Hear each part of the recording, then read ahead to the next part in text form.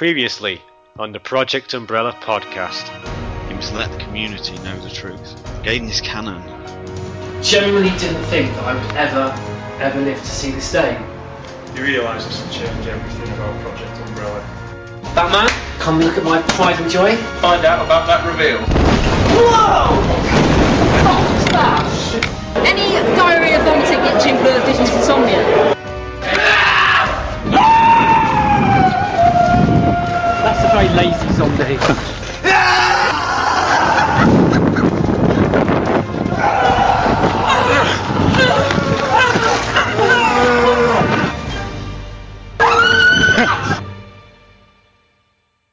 Got me!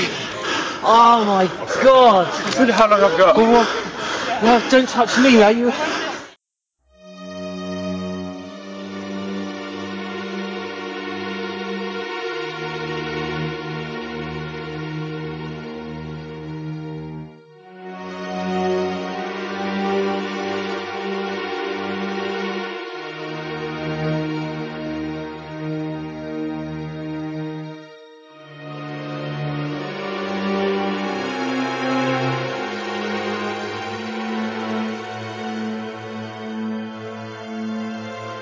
Project Umbrella.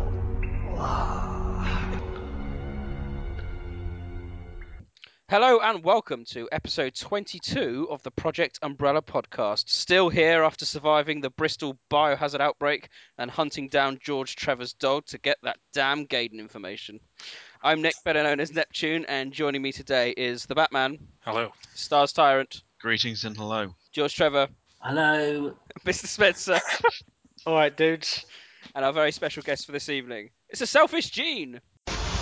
Well-respected Resident Evil fan. Regular contributor to the Resident Evil community. With over 2,000 posts. Viewer of Degeneration in Japan. Well-known biohazard collector from Australia. It's the Selfish Gene. Hello, everyone. Quite alarming knack of knowing when to twist the knife.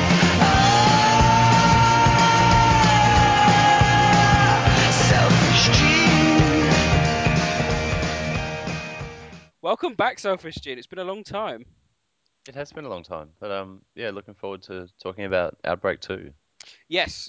That's going to be the main focal point of our podcast. Sorry, you usually introduce it, don't you? No, that's fine. So that's going to be the main focal point of our podcast. We're also going to be going through the news, site news, and we're going to have a quick chat about episode 21, which I hope you've all downloaded and watched on YouTube, and hopefully it hasn't pissed off too many people. We'll have a quick chat about that so we can explain how and why we did it.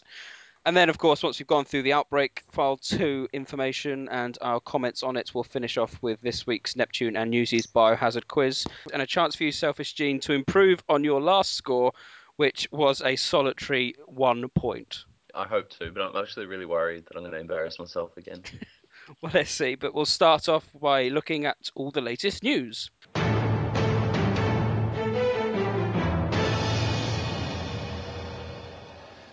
First bit of news comes from our friends at IGN, that global mega website of computer games, where they managed to secure an interview with Shinji Mikami, someone who we'd like to secure an interview with, but hey-ho. And he claims that Biohazard 4's new focus was down to the poor sales of Remake. Well, if you are going to put it on one console, then I don't quite know what he was expecting. But does anyone have any views on that? On that interview? I don't remember the sales being particularly bad. I thought it shifted quite a lot of GameCubes. It's certainly Sold the reason one why to I me. bought one. Yes, yeah, I bought one for it, so I don't quite know what Mickey. As I said, I'm not quite sure what they were expecting. They're never going to get PlayStation numbers. You know what they got for Code Veronica or anything. Go on, mate. Is he like the Noel Gallagher of video games? Like, he just says, oh, we're bigger than Jesus, we're bigger than the Beatles, and people run the headline? Is that what he's up to? Probably. He basically said, didn't he? He told the team for the first 3 games that the objective was to scare the shit out of the player, but with the 4th one, the objective was to entertain the player. And it's strange. I mean, we've talked about it quite a lot over the many podcasts. How at the time, I think a lot of Resident Evil fans were outraged by it. Although I think everyone enjoyed it, so I think he achieved in that objective. But time's been quite kind to Resident Evil 4, in my opinion. Well, I will say, obviously, I've done a series playthrough, played all the games in order, and by the time you get around to Biohazard 4, the change it's needed. It does feel so refreshing to play, because you get to that point and you just think, I can't be arsed with another T-virus outbreak and fixed cameras. You want a change. But I found the story absolutely woeful. It was at the time, but it's a lot more relevant now, thanks to subsequent games and material. Yeah, well, we've trodden on those grounds many a time.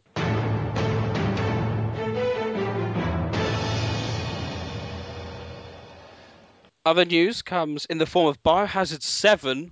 It's in the works, people. It's in the works. Apparently, since November 2012.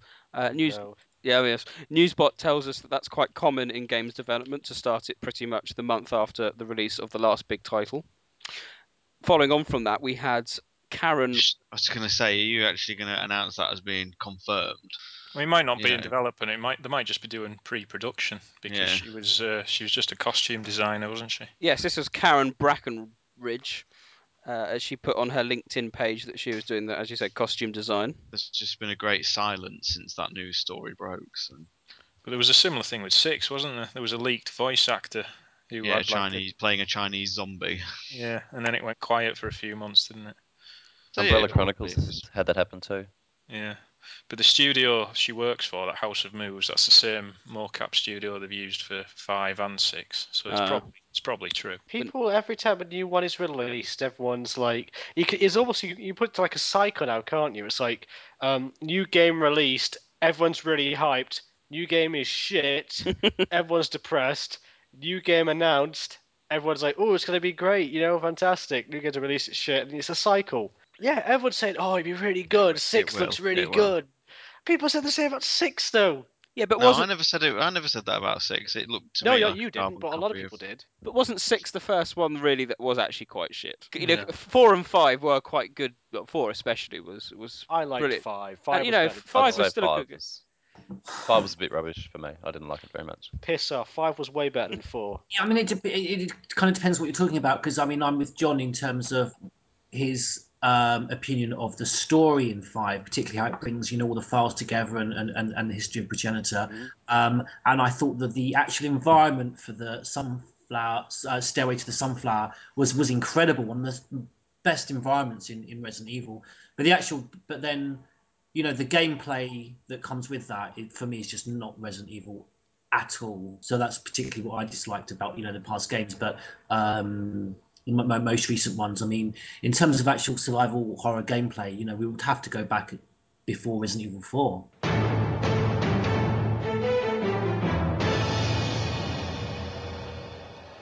Other news, this is your area of expertise, Batman and George Trevor. Volume 5 of Mahara Desire has been released in Japan. This feels it's gone on for quite a long time, Mahara Desire. Considering it was supposed to be a prequel to RE6, we are now 1 year after release, but never mind. So that also comes with a special epilogue chapter showing old Ricky Tawaza in Langsheng during the events of... Great pronunciation. I don't know. Ricky, yes. During the events of Biohazard 6, watching and taking photos of Chris. Brilliant. So that's the big reveal that we're all waiting for what, 12 to 18 months. Couldn't they have put him as the cameo of the camera guy that Chris shoves out the way? That would have been so hard. But it's interesting because, if I remember correctly, he's got immunity, hasn't he, to the C virus? Yep. And they just kind of don't dwell on him and just focus on Jake. Turns out he's Jake's brother. So how canon are you treating that then? It's canon. As canon as Prelude. It's written by the one of the scenario writers for 6. I like how there's a rustling of paper. Like John's looking at his notes, Yes. like, yeah, it's the paper rustling around. Like, No, yeah, I'm looking at the credits here. I've got the 4th volume in French. In terms of it being canon, how comfortable those that know a lot more about the virus mechanics than I do and the biology of the mutations, how comfortable are you with Bindi Bagara, who's as lucid and articulate in her BOW form as she was before she mutated? I mean, she has normal conversations. I mean, she's almost like, I suppose she's in the same. She appears in the same state as Krauser when his arm mutates, and he's still having quite. Am I right? He just has quite a normal conversation with. He can speak normally to Leon and. well, that's Well, just his arm that mutated, wasn't it? Wasn't anything else. I think the Juavo can talk. They're just like Ganados, really. Couldn't Salazar talk to you as you fought Yeah. him? Yeah, he could. Yeah, It's- it's a thing that's happening in the series generally, and Sergei as well. You have a monologue with him, don't you? Yeah, it's written by Horishi Yamashita, who is the Biohazard 6 game designer and scenario writer. You know, the surname there should give you an indication as to what kind of quality you should be expecting. Well, at least it was better than the Resident Evil 5 comics. Oh my god! BOWs in Space. BOWs in space. I see. You'd laugh about that, but I think that was a really good idea. It was like Moonraker. Is The what, sorry? problem with Mahawa Desire is, like someone mentioned it in one of the last podcasts we did, it should have been, the story they've told could have been done in 10 chapters rather than 39. 39. That's the problem. Well, George, the French version / Volume 4's just been released. Are you getting that? Well, I actually have it, and They've funnily got enough, it. Oh. I gave it to a lady who works in Tesco's yesterday, who's French, and because I can translate it, but I have to rely about 40% of it I have to rely on Google Translate, and the rest I can translate myself. But she's a natural French speaker, speaks perfect English, so I just gave it to her and just said, how much do you want to translate this, love? She works in Tesco's. I'm going up to Tesco's to get her quote. See, Well, that's dedication, that is. That's the scope of my research. what can you say? But every little helps. So. Nice. Well done. It'd be on the next advert, won't it? Translating your biohazard material. Tesco, the official sponsor, official translators of Project Umbrella.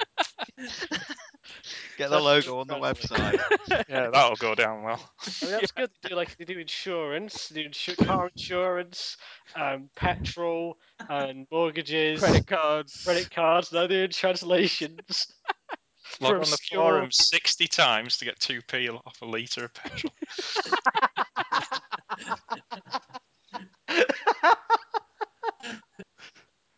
Oh, very good, very good. Is that like, do you have like nectar points or something? Like, what's their point system Club, called? Because the club Oh, card. it's a card. What's it called? Club club, card. isn't it?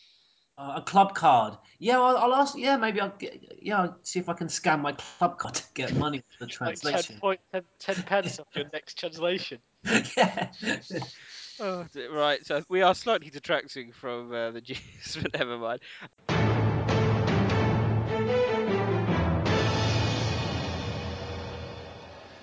To celebrate the fact that Resident Evil 6 is now a year old, believe it or not, ResidentEvil.net has several free gifts for you to download.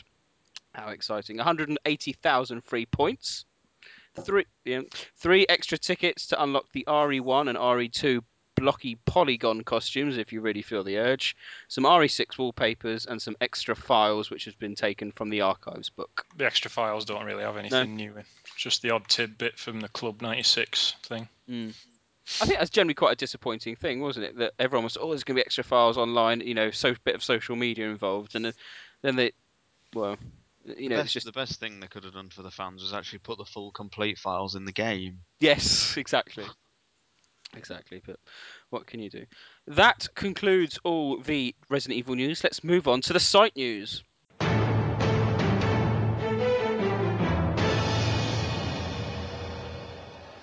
We'll start off with some interesting site news. I hope everyone did enjoy episode 21, which was our Biohazard Gaiden podcast / vidcast. when you say the word enjoy, I suppose it depends how you interpret the word cunt. Well, by enjoy, he meant fucking hated. Yes. So a lot of work actually went into this. In terms of background, basically, we all, after doing nearly 2 years worth of podcasts, we decided, hey ho, most of us live in the UK somewhere. Why not? Let's all meet up and just have a beer and chill out. And then, of course, the natural progression on that was if we are do a podcast or something like that. And then Batman pointed out, have you ever seen 2.8 hours later? I urge you to Google it all if you haven't. And basically, this company runs a kind of like zombie apocalypse day scattered all over the country, quite popular in London as well, where they have volunteer zombies be trained up by a professional chap, dancer slash zombie. And you just go around in groups of about eight to 10 through parts of the city that's been cordoned off by the police. And it's just basically a game of tag. And the idea is to survive as long as humanly possible, trying to get to the asylum, which in this case was a zombie disco. And yeah, the idea was not to get tagged. And if you did, the zombie would grab you and put a little pen on your finger. So when we saw that, we decided, well, that'd be quite a good idea. Why don't we film that for the podcast? And then that just kind of merged and morphed into an idea of, well, why don't we make it seem that everything's okay and we've got caught up in a zombie apocalypse, a bit like 28 Days Later, that'll be funny. And then basically a story kind of evolved involving Gaiden. We put the foundations down quite a long time ago in some podcasts, if you listen back to some old ones, saying, oh, we're going to do a live podcast and whatnot. And yeah, it was good. And a big thank you has to go to our friend Jason. He's a next door neighbour of George, and he's the chap that filmed all of it and edited it as well, and put in the wonderful CGI of the explosion from near George's old school. And that was that's my acting. That was just a oh, was it? That wasn't. Oh, yeah, that was just me. That was just improvisation. I think, to be fair, George, we're all blown away by your acting. It was sensational. Oh There yeah, was, there was something the almost reaction to the explosion. That was just me improvising though. when you talk about Ori 4, there was something almost sort of David Brent like in your delivery when you were like, it's like, "Oh, wasn't it meant to like make Ori 4 canon or whatever?" And you're like, not anymore, not anymore. There's sort of David Brent almost coming through there, like sort of like, you should be able to like when he's talking about postage stamps and that you can use them as legal tender, and he's like, well, we should be able to pay for a taxi home with enough postage stamps, and he's like, shouldn't have to, shouldn't have to. Did you like my sympathetic response to finding out that one of my closest friends was infected? So I recoiled in horror. Don't touch me. Don't touch me, filth. You But were yeah, like the guy from RoboCop, the scene RoboCop where one of the guys gets covered in toxic waste. He's like a mutant, and he's walking around the place. And he sort of bumps into one of his mates, and this guy's like, "Whoa, don't touch me, man!" And he just runs away from him. That's what it reminded me of, was that scene. it was a bit of fun, and perhaps we did go a bit over the top on the build up on the forums, saying we've got big news incoming with Gaiden. That was very much your idea, wasn't it, Nick? No. But it was we wanted to, rather than just go, here's episode 21, enjoy. Why not lure people into a false sense of security, and why not? It was a bit of fun, and people have forgotten about it now. All I want to say is it took me 20 minutes to find a way to hang that shotgun on the wall, and no one's mentioned it at all. Yeah, you did struggle, yeah. And no one saw that we painstakingly manoeuvred the pool balls to be like the remake puzzle. we did. It's exactly the same as the remake pool table. Just as I'm about to. This is like playing a point-and-click adventure game where you got to look at all the different pieces in the area or little details in the area, and you go like, "Oh." There's lots of things to enjoy there. We saw all of George's quite impressive collection, actually, wasn't it? It was, we've got a lot of stuff there, and the Monopoly board was there for you as well if anyone wants it. But at the end of the day, it's a pointless video. Don't watch it, lame fuckers. But it's had 200 separate views on YouTube. Is it? Oh, that's not bad. But I'm confused, Nick. Where was the Gaiden information? Who knows? Who knows? Seriously, I mean, without wanting to rub salt into the wounds, John, me and Nick were chatting, and whilst we were talking, just as it all broke, I had at least 3 separate people say to me, "Yes, okay, we get the joke, funny hard, but that's a pretty lame way pretty lame excuse to keep the information to yourselves." Now that you've Jesus. taken us, What? at the very least, can't you still let us have the information? What information that You know who you are. We had an email which was just our tickets to get into this event, and just a copy of the of Biohazard Gaiden cartridge being patrolled by your dog. There's nothing else. If we had Gaiden information, we'd release it legitimately. Of course we would. Yes. But we don't. No, we don't have any. Or do we? No. I can't believe you guys have duped me this hard.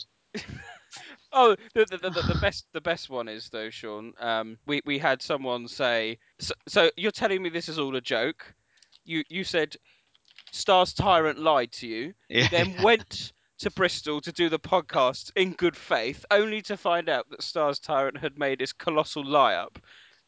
No, that was not what happened. Unfortunately, Stars Tyrant couldn't make it. He would have done, wouldn't you, Ty? Yes, But and I hope to be there for the next vidcast. yes, but so we thought we'll try and get him involved as best we can. So we thought we'd do that Skype call. Same with John as well. We should point out, Newsbot, who I don't think was overly enthusiastic about the project, he kept a dignified silence about the whole situation. Yes, and he has to be praised for bringing Samuel Jackson into the fore. That's just quite. I think that. Go on. I say the next vidcast we do should be about we have information that confirms the canonicity of the confidential reports and see how many people get interested in it then. 0. Approximately 0. Right, that'll do. We're dwelling on our vidcast far too long. Hope everyone enjoys it. But we do have some other site news.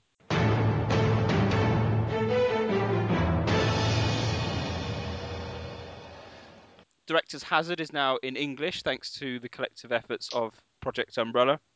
It's available on Project Umbrella TV and shows 4 directors all pissed talking about their games. Worth a view. Special thanks goes to the Batman, obviously, George Trevor, Robin over at Biohaze, Biohazard FE over at The Horrors Alive, Greyco at The Horrors Alive, Okeji Dragon at The Horrors Alive, and Romby, who's been on this podcast a few times. Well, who are these 2 people here at the bottom? 6 comments and 1 new comment. Who are they? Yes, thanks. Brilliant. Yes, thanks. Oh, and Ridley's translated it into Spanish. I see. Oh, there we go. For all you Spanish people out there, you're probably on another website anyway, but there you go, just in case you do come over here. We are also in the process of translating the Ada drama album that's been around for quite a long time now, because it was written back in just after RE2 came out, if I remember correctly. That's the Female Spy Lives drama album. That should be uploaded by Halloween. Is that by Flagship? Batman. Oh, come on, Nick. Come on, Nick. Know this. Someone got a vendetta against you, Nick. Come on, Nick. This is your baby. Yeah, but it's not canon because it totally is. I don't know. Yes, it's by Flagship, but it's been totally contradicted. Well, neither is your Resident Evil Monopoly, but you still see that as your baby and look after it. Why is Why is Ada the female spy lives my baby? I've got nothing to do with it. It's your news. It's your news. You're the right. You're the host. Yeah, it was written by Flagship. Yeah, so I was right. Well done. Thanks. Oh, blimey, pushing me out, guys, pushing me out.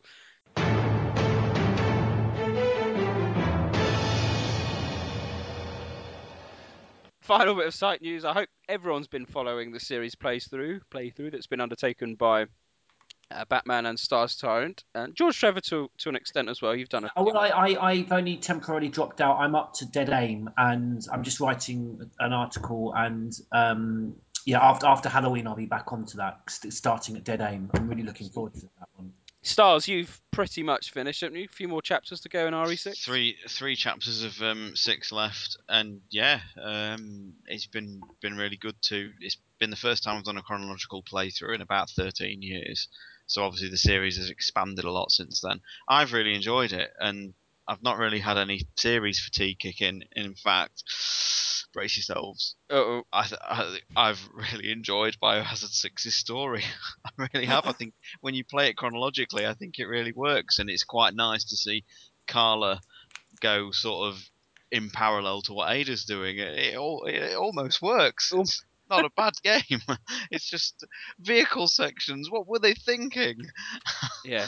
There's some mistakes they made, but yeah, it's not the lowest point for me. Honestly, has been, and I said this to Batman earlier. There's one game which really sticks out and doesn't really fit in when you play through it chronologically, and that is Revelations. It just it doesn't seem to just. I don't know what it is about that game which just doesn't stick, but I don't know whether it's all the politics that's at play. But the characters don't really feel like themselves, and I think there's just too much in it to really make it a relevant title. Because by the time you get to the next title, it's all completely forgotten. And unless that game gets a direct sequel, I can't really see the point of why it's in the series at all. I just can't.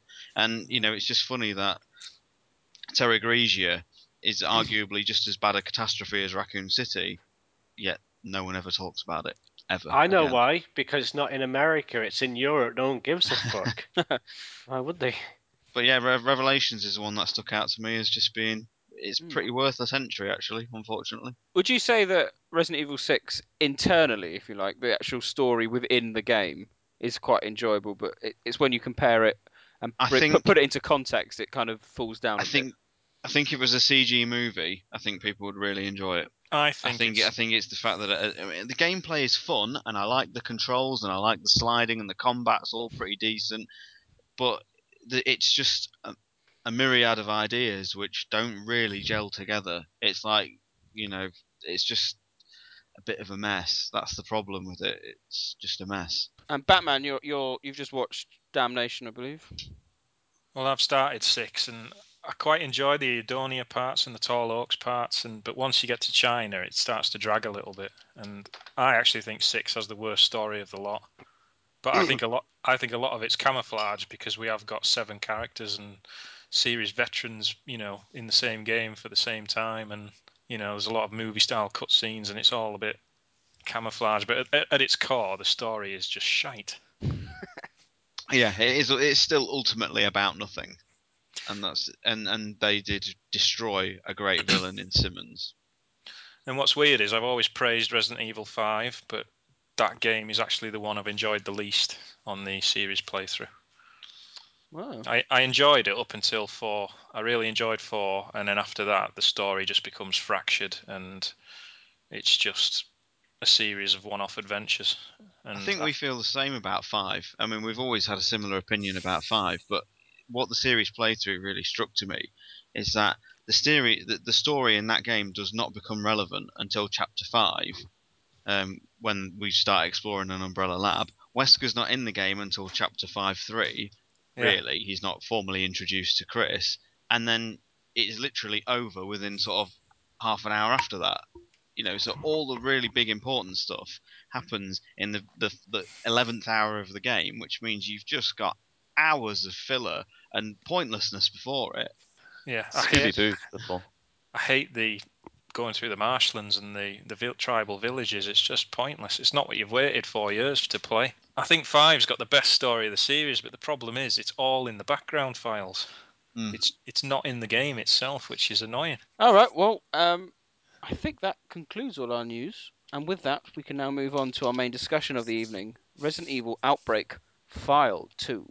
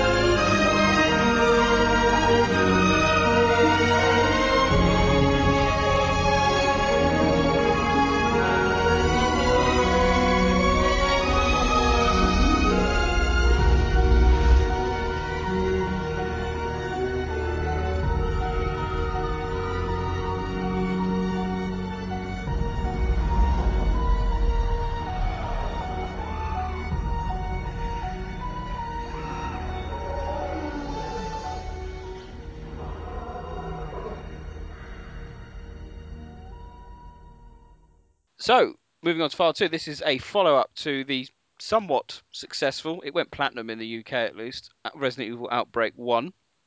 Originally, obviously, it was part of a much, much bigger game with about 30 chapters, I think, was originally planned. Reduced down to another 5. What did everyone, brief impressions first, chaps, what did everyone think of the follow-up? Because there were some changes to the original Outbreak games in terms of features, load times, running and shooting, I think, was introduced in Outbreak 2.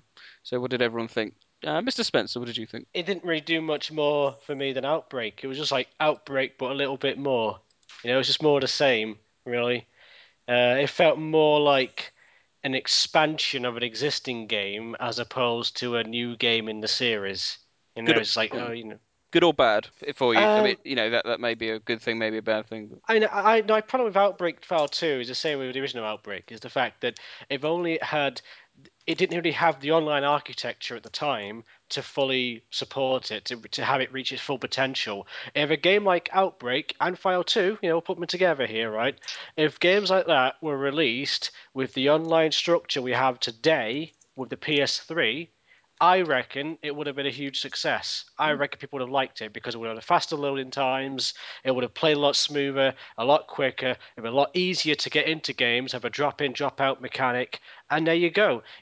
What was Outbreak's undoing with File 2 and the original game, of course, and bunch them together, is the online. It was just too fiddly, too difficult to get involved in that, and I think that's what did it in the end. Okay, Selfish Gene, what do you think? I've got rose-tinted glasses here for this Okay. podcast, so I'm going to say I really, really liked it. But at the same time, I probably couldn't play the game today because of just the long loading times and the horrible online with no communication and things like that. But playing it at the time, I really liked it. I really liked the first Outbreak, and it is more of the same, but it's a refinement in parts, like you can walk and shoot and things like that. So I actually think it's the best. It's the best example of the old mechanics with the fixed camera angles and the shooting and stuff. Because the cameras kind of pan in parts to follow you, which really works well. And yeah, you can walk and shoot, which well, it was in Dino Crisis, but it was never in Biohazard. I think it's the best use of those mechanics. But then of course they all got dropped when Resident Evil 4 came out, and we all know what happened there. Star Stone? I never played it online, but from a single player point of view, I thought the scenario showed a lot of ambition and a lot of variety. But I thought nearly every good idea was met with an equally bad one, which we'll get into later. Nearly every scenario was ruined through a stupid, silly mechanic, which could have been avoided. But it does house Desperate Times, which is the very scenario or chapter of the Biohazard timeline which actually inspired me to do my own. So there we go. Well, I can't say higher praise than that. Batman? Yeah, pretty similar views really. I quite liked it, but I never actually got the opportunity to play it online, which is something I've always regretted. But I think it does have its place in the series. But my main drive for buying it at the time was just for the files and the few story tidbits, it would add to the Raccoon City story, really. Okay, and George Trevor? Well, I think the fact that I've not played it shouldn't stop me from saying that it's a huge missed opportunity because we can't get to play it online. I didn't get to play it online. I've played it very briefly in build up to this podcast, but it's this with Gun Survivor 2 are the two games I've really have hardly played at all. I suppose the reason for that is all the reasons for why I've not played much of Outbreak 1, the control system, the lack of the service not being available anymore to play them online. To me, they don't particularly work well as games to play by oneself, offline. And yeah, for me, it's like Batman. My only interest in them currently, in their current format, is just the tidbits and extra information on the series canon. We'll move on and talk about the characters because, I mean, I'm not sure how long we want to dwell on the main 8 characters because of course we probably did that quite on the quite a lot on the Outbreak discussion, and because it's all part of the same kind of storyline, and all the scenarios interlink with other scenarios in what particular order, whatnot. I don't quite know what we could really say about Kevin and Mark and George, that we didn't say previously. So I propose we just talk about the NPCs a bit more, because once again, there's quite a lot of non-playable characters in these games. Did anyone stand out for you? Because Marvin. Return of Marvin, yes. Rita and Linda and whatnot, they were quite cool. But does anyone want to say anything about any of them? There was no Greg Muller this time, was there? There was no legendary line of dialogue. No, we did miss that. It's only really Desperate Times which has a really good support cast, because even though End of the Road has a few colourful characters of the Biohazard mythos, like Arnold of the UBCS, they're all pretty forgettable, I must say. I liked Arnold. He was pretty cool.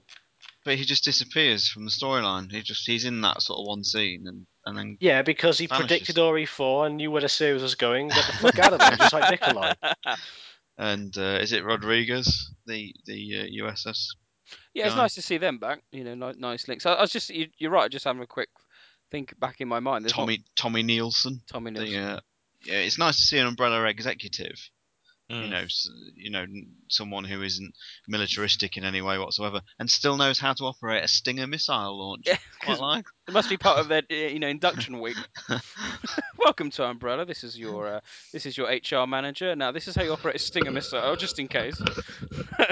Never mind. But No, I mean, End of the Road is good for the expanded sort of universe you get in it. It's one of the first times you can see all these different divisions of Umbrella at play, and almost working against each other, and that's really good. The game should have gone more into that direction. I didn't really care much for Al and Dorothy in the flashback chapter. Well, yes, that's true. Well, we never see Dorothy, of course, do we? So, but I'm sure we'll probably talk about about that scenario in a bit more depth in a minute. But I was just trying to think. Underbelly didn't really introduce anyone, did it? It was all just boring subway workers. You had the zoo staff at Wild Things. I think there was 3 or 4 of them still alive, wasn't there? Yeah. And that was another thing about the NPCs that we didn't get in the PAL version of the game, because they took the ad-libbing out. I know in the the American version, you can have like text conversations with the NPCs, can't you? You can't do that in the PAL version of the game. Like, Rita will have a conversation with Kevin in the police station and things like that, but we don't get that. Why would they do that? Remove them then? Just because we could go online. We could play online Outbreak 2. If you had all the connections, Outbreak 2 in PAL, you could. Could I we don't add know. that? I'm sure we could. No. Was it Outbreak 1 that we could? No. No, you couldn't in number 1. I think you can ad lib commands and that, but you can't have, like, I've seen videos of the American version where you have text conversations with the NPCs. Yeah, I've got the American version, and it's the only time in the game you can actually find out Yoko's backstory when you ad lib Linda. Is it? And what does she say?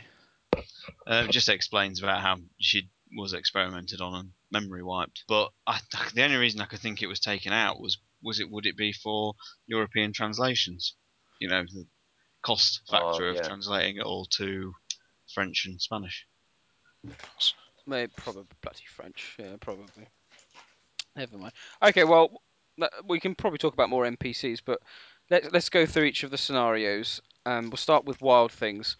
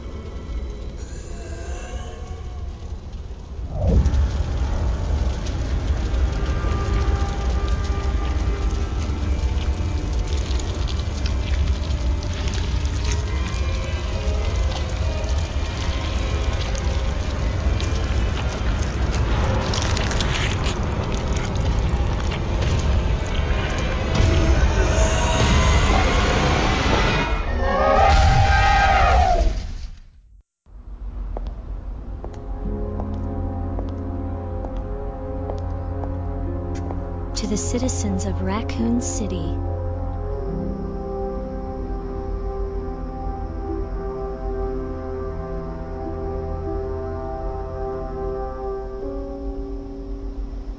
That looks like the city zoo's rear gate. If a rescue team's on the way, I'd better hurry. I have kind of a bad feeling about this, but it looks like I should check it out. Certainly, I remember seeing when we first saw the Raccoon City map that came out with Resident Evil 3, and the fact that it had a zoo. I always thought at that point, wouldn't it be quite exciting to go to the zoo just to see what shit's caused there? And lo and behold, this game took us to the zoo. We also see the death of Cindy in that one, or is it Yes. Lisa? Cindy, yeah, Cindy gets brutally killed by old Titan, Oscar the elephant. But I just start with what I think. I did think it was a slight disappointment, really, because although there's a few animals, yeah, I never felt that it was as expansive or as absolutely fucked up as it should be.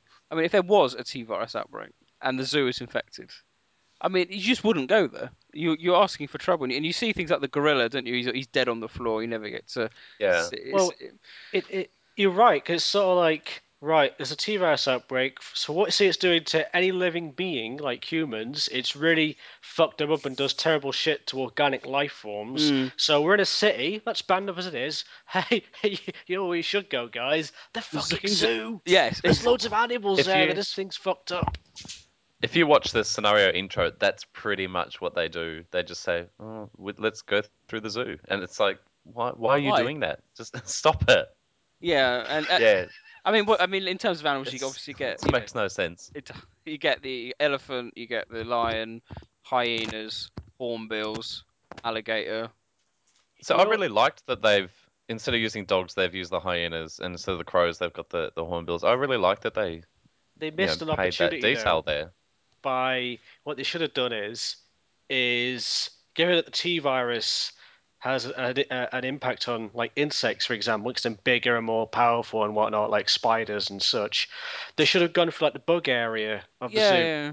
and that would have been interesting because you imagine like giant sort of, well, not centipedes, but the insect world is creepy, right? Imagine giant versions of all those creepy little fuckers. Like, imagine this, Gene, then a giant redback spider. Mm. Oh, fuck that. There you go, exactly. Come on, See? Underbelly has a But giant flea. yeah, well, I was going to ask That's you guys useful. That's actually, shit. because I think Zero's copped a lot of criticism for the BOWs in that, and yet all the animals in the zoo they sit well with me. It's like they're all fine, but all the monkeys are okay in Zero, but the insects in Zero, I look at them and just think they're really shit. But Mm. what do you guys think about the BOWs in the Well, zoo? it's like in zoo, it's all right. It makes sense because it's a fucking zoo. You go to Zero, where's this spider come from? Why is there a centipede knocking about down near that place? Yeah. Scorpions on a train. Yeah, Yeah. what's the scorpion doing knocking about on the train? But they were quite sensible, weren't they, with the animals they chose? They didn't go overboard. You know, like you didn't want to see like zombie penguins running around. That would have been cool. But I almost feel that you could make a whole game set at Raccoon City Zoo, couldn't you?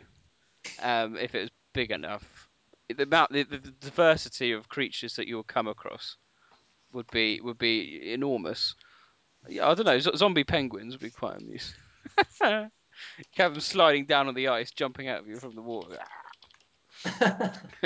But yeah, I mean, the scenario itself, they kind of, Oscar the elephant kind of takes on a nemesis type role, doesn't he? You don't Yeah. quite know when he's going to come out, and then you kind of lure him into a little, trapeze, not To be trapeze. honest, it's a bastard hard scenario. It is, yes, it is. Say the I was going to respawning say hornbills are pissing off. no one played that scenario online. Like no one. The other thing, yeah. So the scenario is really really hard online. The other thing about it is, once you've done the cafe part at the start, there's no zombies, Mm. and That's all the true. Yeah. monsters are really deadly. Like the lionesses rather, and the elephant can just come anytime and kill you. Mm. He can snatch you out of the office and kill you in one hit. And Oh yeah, the yeah. Yeah, which is the really kind of crocodile cruel. can as And well. like, just yeah, the lions, if you can't shoot them, then you're in a lot of trouble.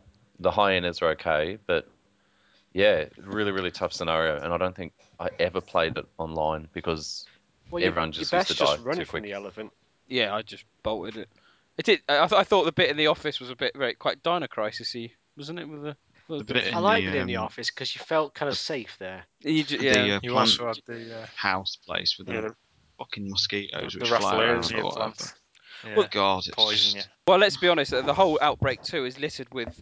I mean, there's certainly a plant theme going through a lot of the a lot of the games, isn't there? You've got that Rastafeller thing, which just so happened to bloom at exactly the same time, and whatnot. And then obviously in the other scenarios, you've got Dorothy, and then you've got the nightshades. They're called, aren't they? Nightshades and then the green zombies. So there's quite a lot of plants in this one. Actually, I got a bit of a problem here, right? Was Desperate Times in File 2, wasn't it? yeah, it Desperate was. Yeah. Times. One. Can I just say the fucking Nerf gas canisters? They were annoyed the hell out of me. I was like, oh, I just explore this place. Oh, wait a minute, boom, boom, boom, boom, We'll boom, we'll fucking get to Nerf gas. that. Don't We'll get to that. Well, it annoys me. No, I'll get into it now because it annoys me so much. Why? Why would you do that? Why would you have this in a game? I don't know. Well, I mean, Sorry. that's that's fine. That's fine. Does anyone want to say anything else about Wild Things? The reason I like Wild Things is it's because it's completely non-linear. There's so many different ways you can go around it to get to the end. That's true. And obviously, if you change the difficulties, the keys get swapped around and the puzzles change and the locked doors change. There's a lot of replayability there. The option of 2 different bosses for the scenario as well. Mm. The Oh only yeah.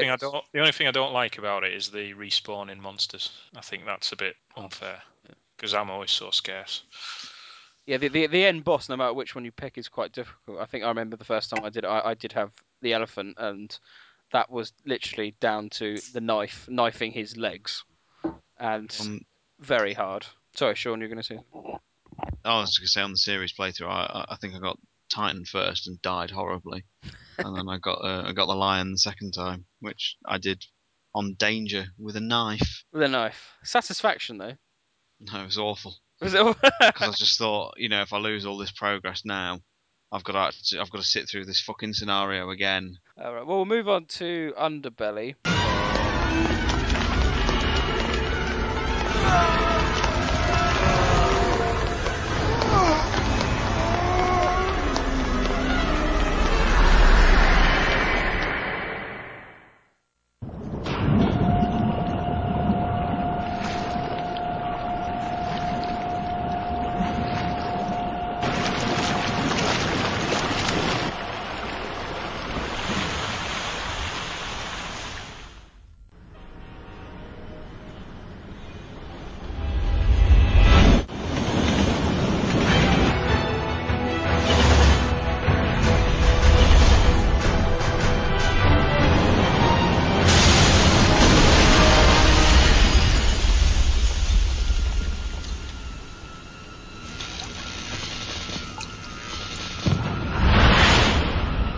What you've just said about dying on danger, I remember leaving that area, an Underbelly, literally on 0 health, and then climbing up that mega ladder right at the end, trying to escape, and that was so annoying because I was like, I'm not, and the timer was ticking down, or my health gauge or whatever it was, viral gauge was going Virus up, gauge. So and I have you never escaped properly? no, I've only ever done.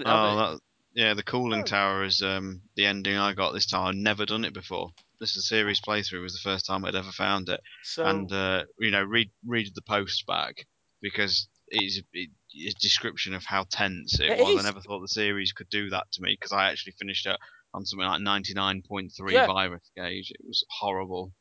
and you're like, come on, climb. It's just hurry up. But overall, that was a shite scenario, and obviously Umbrella Chronicles used it, didn't they? All the backgrounds for it. But I found it very dull, obviously than it's supposed to be, and a bit drab. And I didn't like the fleas. I really didn't like them. And the bouncing fleas. The rolling down. Anyway, yeah. So, what did anyone else want to have a? What did everyone's view on that one? I actually like the environment. Did you? Okay.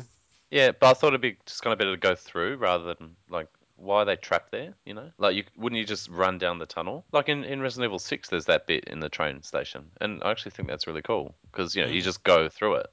Mm. Whereas, like the maintenance areas, I thought it was I actually quite liked the environment. I question the need for a subway system in Raccoon City, but that's another issue aside. I mean, Doesn't it have a monorail? Well, yeah, it's got the cable car from Yeah, yeah. RE3. Yeah, that's what I meant. Yeah, the cable car is at the monorail, isn't it? So why would it need a? why would it need both? Doesn't it actually say in the game that it goes to the next town or something? I'm pretty sure it does. It's been a long time, but To Stoneville. Well, is it's that not really a long sort of. It's not really a big station, is it? Really, at Raccoon. No, it's only Well, there's like only 4 two platforms, platforms. isn't it? I think one stop goes to Warren Station, doesn't it? Which That's is it, Yeah, the catalyst for the outbreak in the first game. but I presume that's named after the mayor as well, Yeah, yeah. which I quite like. I just like there's a bit of detail in it as well, which I quite liked. Now, this is, of course, was Jim's scenario, and you had the benefit, if you chose to play as Jim, as having access to every room or every door, didn't you? If I remember correctly. Yeah, Bats and I used Jim. The virus gauge is horrible for him. Yeah. Goes If up. you use David, you can use his masking tape to fix the pipe. You don't have to find the roll of tape. Oh, I always forget to So, do that. Yeah, I know. so you can Yeah, I just did. cut out a big part of the scenario if you Yeah. pick David. That's useful to know for anyone thinking of replaying it. But in No one's terms, gonna. no, I was going to play it. I mean, in terms of BOW, you literally you got the megabytes, which are right pains up the arses anyway. I didn't find the gigabyte particularly difficult, but okay, you got the zombies. I can't. There are bugs down the bottom as well, isn't there? There's just Where's the fleas and ticks? There's zombies. ticks in it or Ticks, something. yeah. It can cause annoying bleed statuses on you, which Yeah, make yeah. it really What are the hard. guys that were like knocking about in that rubbish tip? That's like a room you go into.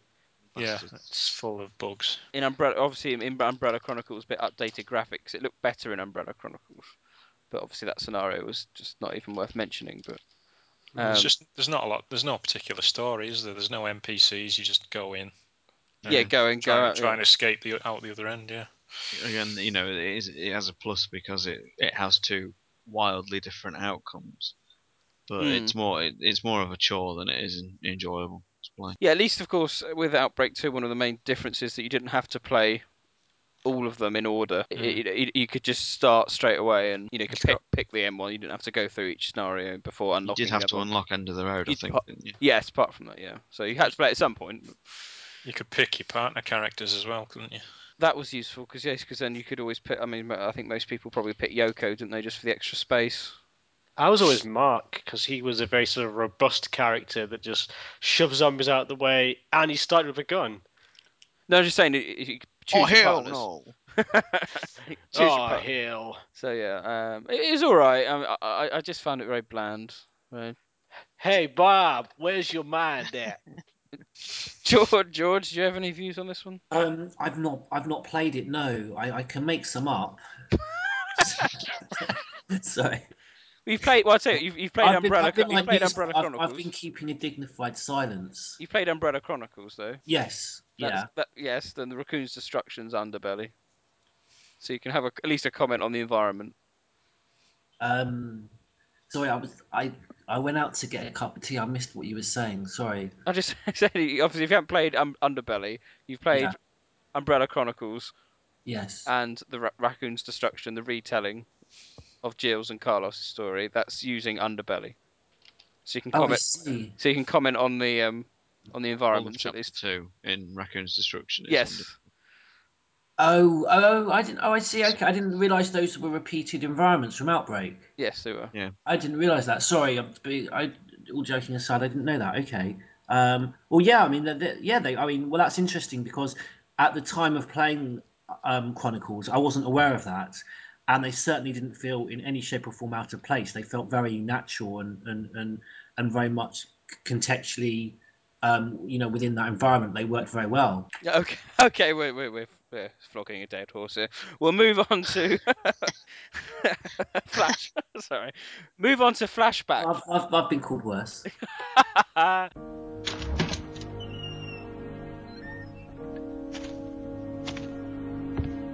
I don't get many visitors around here.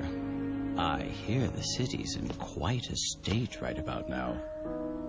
Well, there is an old road through these woods that leads to the neighboring town. It's easy to get lost, I'm afraid. Let me show you the way. Let's hope no one gets hurt. It's not like there's a decent hospital around here after all. Hospital?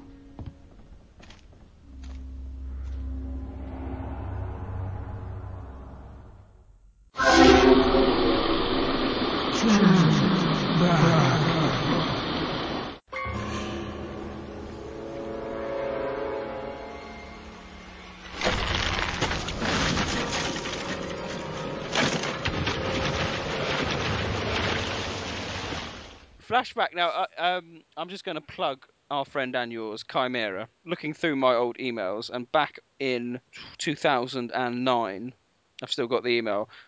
Chimera sent me a very lengthy email about Flashback and how it all linked in with everything, and lovely scenarios. Which this was done just after Project Umbrella kind of launched, really, more than anything. But it's been a chapter that it feels so out of place. Not necessarily because of the environments, just because it never felt easy with the people trapped in Raccoon City. I got that. And then to kind of leave Raccoon City, escape for all intents purposes. Yes, there's a bit of BOW action going on outside in the forest, but then to make the conscious decision to go back into the city. The alternate endings highlight this quite well, or the additional ending. Does it? Yeah, because each character, if you get the final ending, has a little bit, and they all talk about how there's like army snipers in the forest that are shooting people on sight, and I think Mark's ending, or it could be David's, mentioned how all roads just lead back to the city, so it's a cop out. Oh. Because But the one with the army snipers is pretty good. That they actually have a quarantine sense. zone in the forest, so there is no other choice other than just to go back and try and find another way. Okay, I'll take that back then. What did Chimera say in your correspondence? I don't know, a long time ago. You just said you had the email already. Well, I'll open it You up. just mentioned it as a point of interest, and then Well, I'll open it up. Hold on, you guys chat amongst yourselves. I will. This is why should he have even bothered now? You know, you can't even remember. It was. I mean, certainly it was homage to Resident Evil 1, wasn't it? I thought it was. You know, back in Arklay Mountains / forest, and a creepy abandoned hospital. Sorry. Being chased around by Axeman. It's. Oh no, this is what the email was to do with the timeline, because at that point we didn't have access to all the email, all the files, at least the translated ones. And if I remember correctly, no, they were all the timelines were all fucked up with like the dates of when everything was happening with Alan Erdott, because I'm sure the English one was all wrong with 1993 and yeah, it's a long time ago, but that was very interesting back then. It does have quite an extensive backstory, doesn't it? This scenario. Yeah, with it's good. The first has it got the first mention of Chief Irons covering everything up? Yeah, and it's got a lovely it's got I do like some of the files where it goes intense appetite, which is quite nice about Dorothy, which is quite conceptually it's a great little scenario, you know. And if you play as Alyssa and you actually get the flashbacks, you know, it is a very nice little self-contained story which would have made a cracking game in its own right. But within Outbreak, it's just ruined by, once again, stupid mechanics. You know, it is ridiculously hard. Every enemy can poison you pretty much, and it's an absolute nightmare to play. But story wise, you can get a lot from it. It's good, and the files reward you a lot if you actually stick around and you know, read them all. And yeah, it's amazing from a timeline point of view how early some of these events are, with them being dated like in 1993, and it's a few years before it all went to hell. And we also have the new T virus, well, a new variant of it that can help cure cancer, which I think at the time was quite really, but that kind of idea was taken on a bit with Dark Side Chronicles.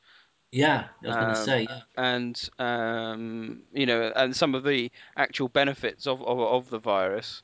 It was a slightly different strain, and you know, I think it was handled quite well, as you said. But I said that, you know, 1993, Dorothy was infected, so it's a long time before we see the results of Dorothy in the plant thing. Axeman was interesting because he's one of the frequent ones that we talk about when dealing with rare and odd mutations of the T virus. He's obviously bonded quite well with the T virus, in many ways better than perhaps some of the tyrants. He's able to maintain his independent free will, but pretty much indestructible. Doesn't he go from L to the Axeman back to L? Like, can't he? I always kind of assumed he wasn't even infected because he's just so normal. He does have a strange growth on him, doesn't he? That's it. Yeah. I mean, obviously, when you meet him in the wooden hut, he's just, for all intents and purposes, he's normal. But then, obviously, by the time you get to the hospital, he's chasing you around, and he's got a green thing, isn't he, on his chest? Mm. And that's what. But yeah, well, I'm guessing he can obviously go back to Al because I think he's always Al. I just think he's been chopping people up to feed for Dorothy. That's all he's doing. What do you think he can mutate from his grey skin back to white skin? Well, I just think he's. Well, I don't think this. I think the skin thing is maybe going a bit too far. I don't think it was ever meant to. I think he is always Al, and he's very. He's always aware of what he's doing. Oh yeah. His face doesn't really change. Oh yeah. If you wanted to talk to Axeman, you probably could. But I think all he does is literally put a sack on his head and then just start chopping people up. Yeah, but that's a very unique reaction to the T virus. Oh, it is, yeah. No one else, not even tyrants, quite have that ability, that self-awareness, if you like, of who they are and what they're doing, and just one of those unique ones to add to Hilda in Darkside Chronicles. Very unique. Dorothy's actually a playable NPC, like skin unlock. Is she? Oh wow. Yeah, I'm just looking through the catalogue of them all now. Yeah, she's there. What's she look like? She's kind of don't you see her in the cinematic once you kill the plant? Doesn't she kind of squirt out the front of it? Yeah, she does. Yeah. And then a big rock. But yeah, she's got an in-game model. Yeah, she's like just wearing a nightie, like she's a zombie by the looks of it. Yeah. It was the plants on the roof are a pain up the arse, though, weren't they? The nightshades. They constantly got you. I can't remember. Is there eternal blue herbs like there is in Code Veronica? I think there's one. I don't know. Maybe not. I don't think I couldn't find one. I don't think because it was awful. Yeah. And of course we got the green zombies, which is a nice variation of the zombies. They're a bit tougher, I thought. And you couldn't shoot them. You couldn't do anything with them. They're just annoying. If you hit them, they squirted out a load of poisonous gas. Yes, they did. Yeah. And then you also, I think you said in a previous podcast, Ty, that in different modes you had the scissor tails instead. Yeah, you do. Yeah. On hard and very hard. So, I don't know, generally, what did everyone think of Flashback? Good, bad, indifferent? Indifferent. It's indifferent. Another indifferent. Yeah, I'm pretty indifferent. I love the concept. I love the setting, and I just utterly hate the gameplay on it. I really do. It doesn't feel very Resident Evil. Like it's quite linear, though, isn't it? Yeah, it is. But just like a little story that creepy guy in the woods. It's like a sit around the campfire sort of story rather than bioweapons. I don't know. It's okay. The Axeman concept was weird. What's the T virus done to him? Just made him invulnerable to gunfire. Yeah, as you said, it's odd, isn't it? Okay, we'll move on to the two biggies at the end then. Desperate Times.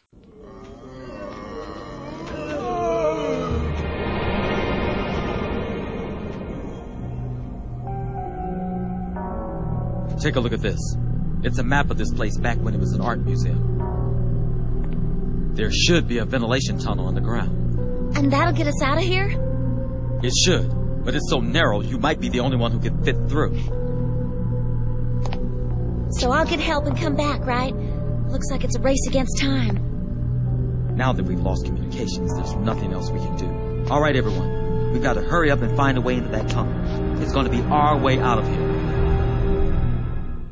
Desperate Times, that was brilliant because we got to go back to the RPD, although it did mess up with the geography of it again. Not too much, only one room. Down in the garage. Oh, well, yeah, some cars are in a different place, but mainly it's the waiting room on the second floor.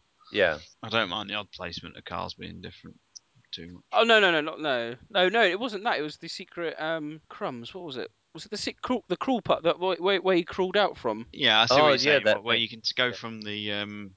outside. It's from the garage to the underpass. Yes, that was the front door. Yeah, that was, and that it's a gameplay linking device, isn't it? But I think that vent was always in Biohazard 2 background. I think it was. Maybe. There was no. You could never go through a grilling. No, you couldn't go through it, but it was always there. I'll have a check. Have a gonna check have a for us, and then yeah. So anyway, that's a minor point. Overall, though, I mean, I thought this scenario was actually quite cool, and I love the fact that there was an item box that you could stand on upstairs. That was awesome. But what was everyone's view going back to the RPD again? I love this scenario. They get everything about it right. The look, the music, absolutely everything about it is perfect. The NPCs, and they fucking ruin it all with the nerve gas mechanic. I can't believe how a game designer can comfortably have the ball in their hand and just drop it so spectacularly as they did. It actually makes it quite unplayable at times because all you want to do is explore these Yep. wonderful environments recreated, and every time you just getting a feeling of it, and you're walking around and you're examining things, the fucking alarm goes off, and the room fills with gas, and you check your inventory and you've not got the item you need, and you have to leave the room, and it's just it's awful. And It was down in the bottom levels, wasn't it? It was everywhere. That's right, Was it? except Oh the main crap! hall. Except the main Every hall. room could do it except the main hall. Oh, perhaps I was fortunate enough only to ever have it. I always seemed when you went downstairs to the kennels. Oh, bummer. I've only done it once. It was yes, it was a pain. It was a pain up the arse. Biohazard 2 things as well. It was, and it wasn't. It was a thing put in by Irons, wasn't it? I'm sure I remember reading a file. Yeah, he does it. It's the same reason he disperses the ammo around the station. The suppliers, because there's been a terrorism threat. So. Oh. Yeah, I really liked that they said it was a art museum in the intro when Marvin's going through the plan and he shows the map, and they said, nice, yes. there's the tunnel from when it used to be an art museum. I just thought that was a really, really cool thing to do because up until that point, everyone was just saying, "Oh, it's so unrealistic if it was a police station and everything like that." But it was. And yeah, I said that was cool. I think the way they used Marvin, as we said, was very good, and it's nice. Everything about it, other than the nerve gas, make no mistake. Without the nerve gas, it was a hot contender for best scenario of them all. It's brilliant. There's no way to turn it off, is there? No, you put a cheat code and disable the virus gauge. That's the only way you could get around it. Because all it affects is the virus gauge. You see, it just causes the virus gauge to shoot up. It doesn't actually hurt you in any way. I remember seeing screenshots before the game came out that they'd rendered the RPD in 3D, and I lost my mind. I was so excited for the game. And they do it so lovingly. They even have a touch of the remake bug in them because they actually did totally redesign the corridor that you go underground in, where the watchman's room is. They put a load of deer heads up and everything. It looks amazing, and you just for a minute you think, actually, I don't think I'd mind a remake of Res 2 or Bio 2 because it would actually look great. I hope they never do because I love the game as it is. But just for that corridor, they almost give you a taste of what it would be like.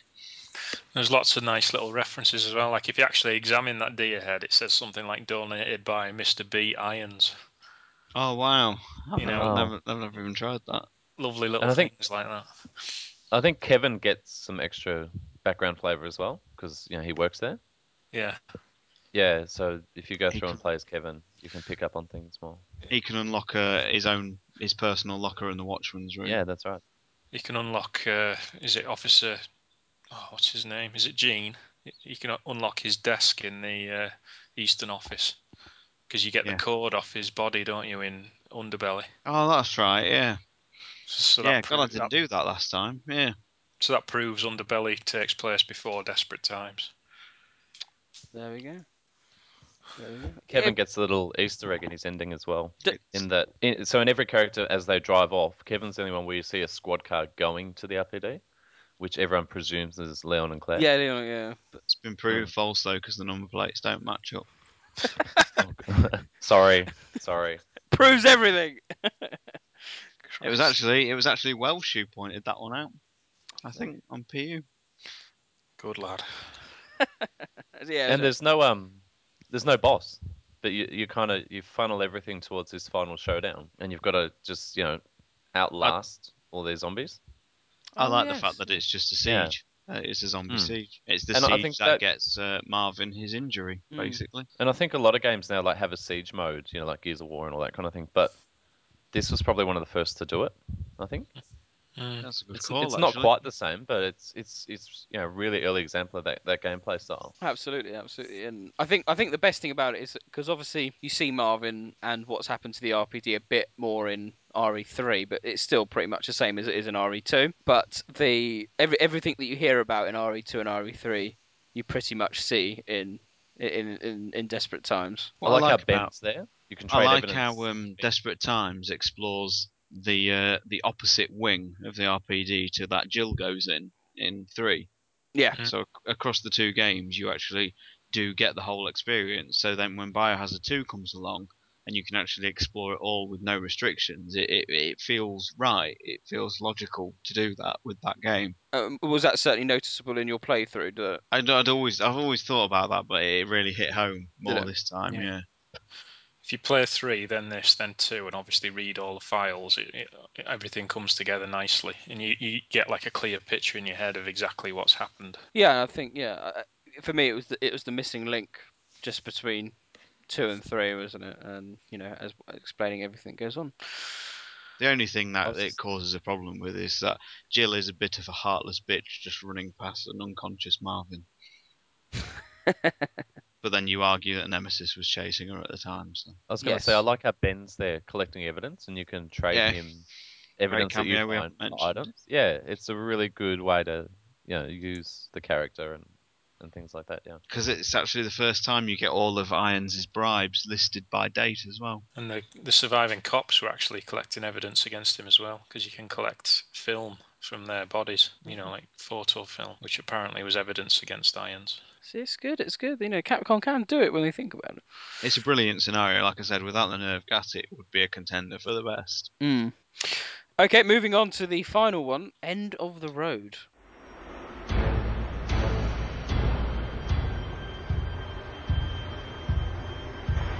Let me go! No! It's way too dangerous to go back now. I left something very important back there. Trust me when I say it's gonna be a big help to us later. I promise I'll be back before you know it. Fine, but I'm not waiting long. Fair enough. Thank you. So long as you realize, if it's my ass or yours, you could bet my ass will be the first out the door, baby.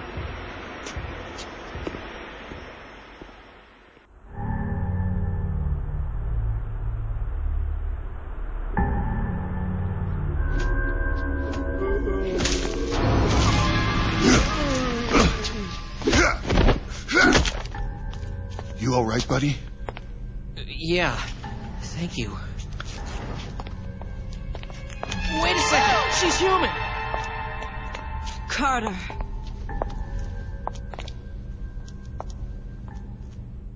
This certainly felt like the conclusion of the entire Outbreak series, didn't it? Because it kind of brought home, you had a bit of Umbrella, it took you back to Jay's Bar, took you back to the Apple Inn, and then the kind of overpass, didn't it? And it was a big scenario again.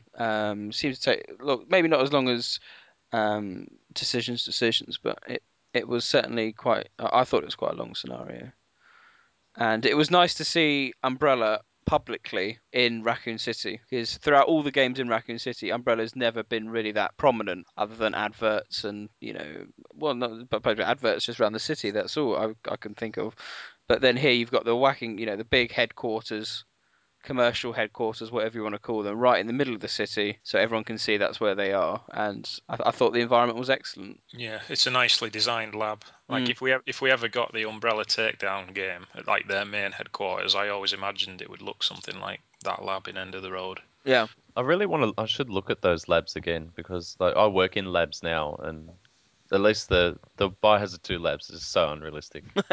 I know people say, the retail RE2 police station's so unrealistic and 1.5 so much better, but the labs are so unrealistic. Because that's where I work. That's really jarring to me, more so than the police station. You don't have a giant plant going up four? No. We don't have ladders. Do we have? No, I don't think we even got ladders. But yeah, I mean, it certainly. I like the fact that it wasn't hidden. I thought that was quite But good. they've got hunters in their office lab. Well, their city facade. Yes, they had the the Hunter Mew as well, which was a new one. The little the little one. the baby 125s, or at least I think they're supposed to be the baby ones, weren't they? And don't you have them in your labs, Gene? No, No, does. no. But it felt, as I said, I think it felt quite real, and that kind of led on to the you had the it wasn't Mr. X, and you have to forgive me. It was T00. TP. We like to think stands for Talos prototype, but there we go. TP 0053, whatever it is, 104, and that was quite interesting because you got to use the MO discs, which are making a lovely return to the series. Everyone loves a good MO disc, and you got to use them to control the Tyrant, basically, to take out all the enemies. And I thought that was a lovely touch throughout during the game, just to so you didn't fear the Tyrant for the first time, but you knew it was going to turn.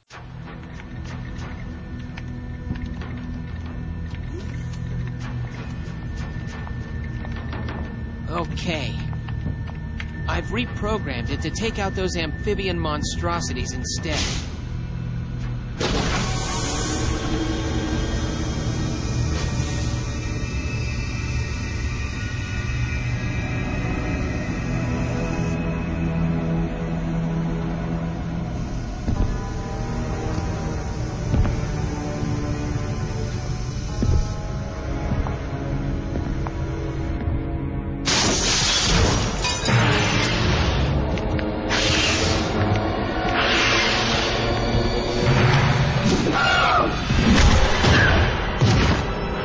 My favorite choice for a bodyguard, but oh well.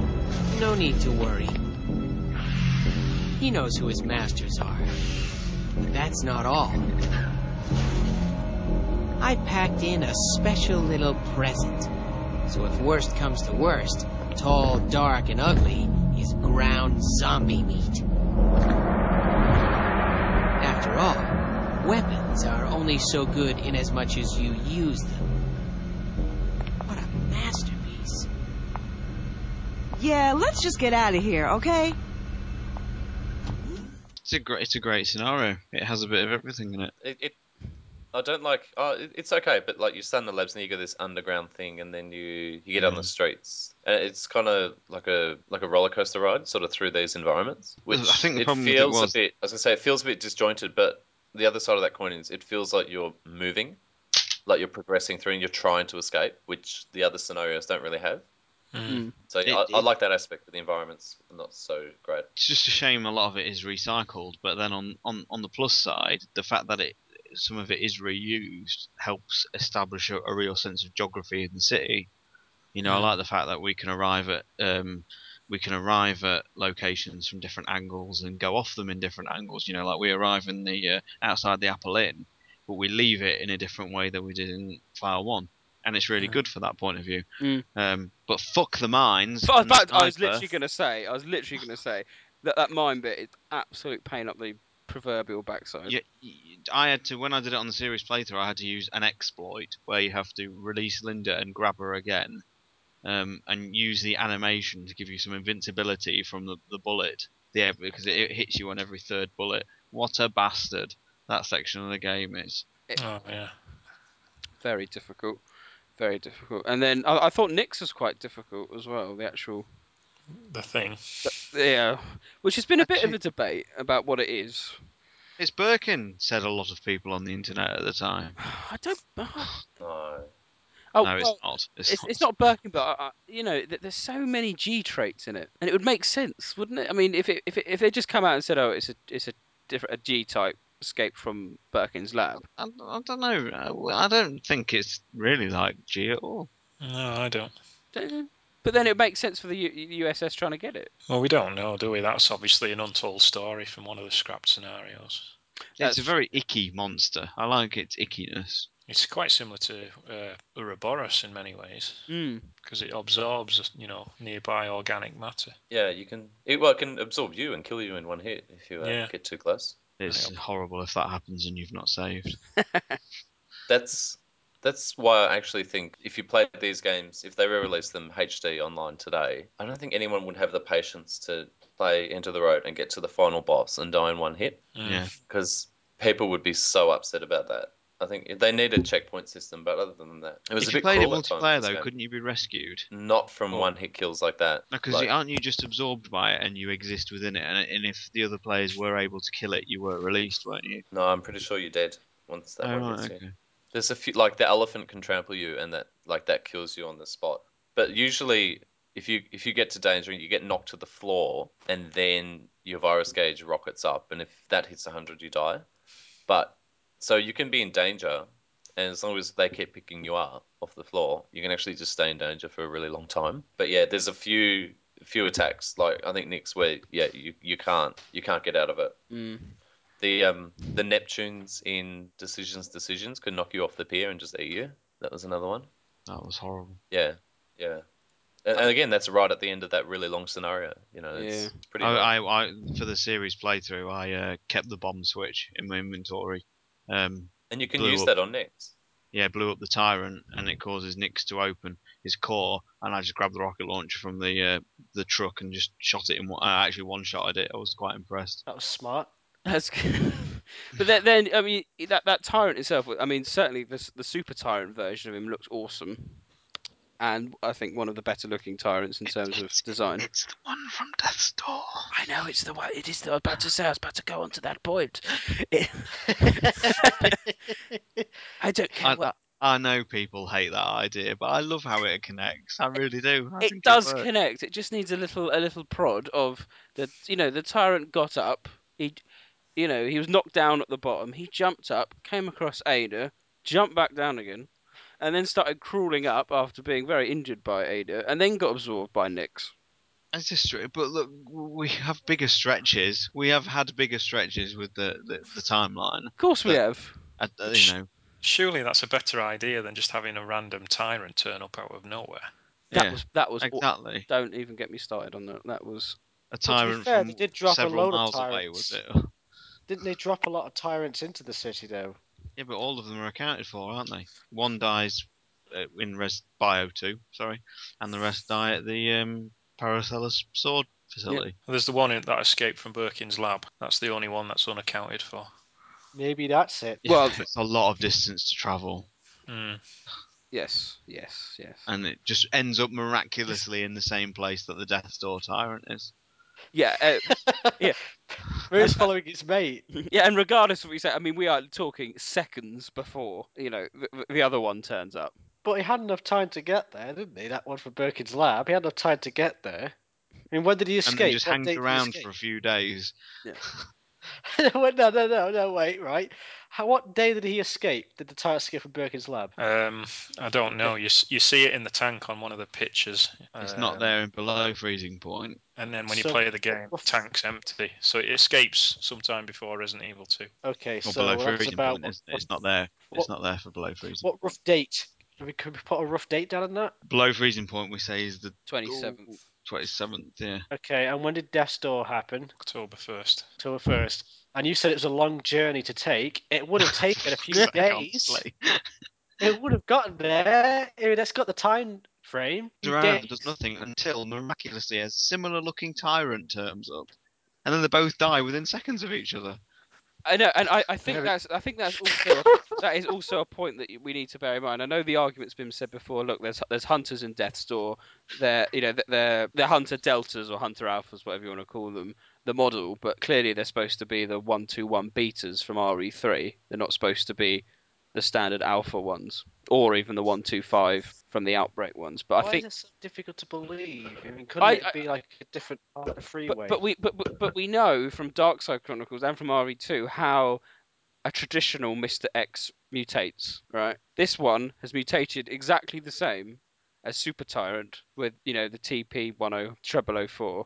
I just think it's too much. I think it's too much of a push to say that this is, as Sean said, another Tyrant that's come from Birkin's lab, that's come to exactly the same place. There's like a meeting point or something. But I mean, it's not a stretch, though, is it? Because it takes a few days. You say it's got a long journey ahead of it, right? Fair enough.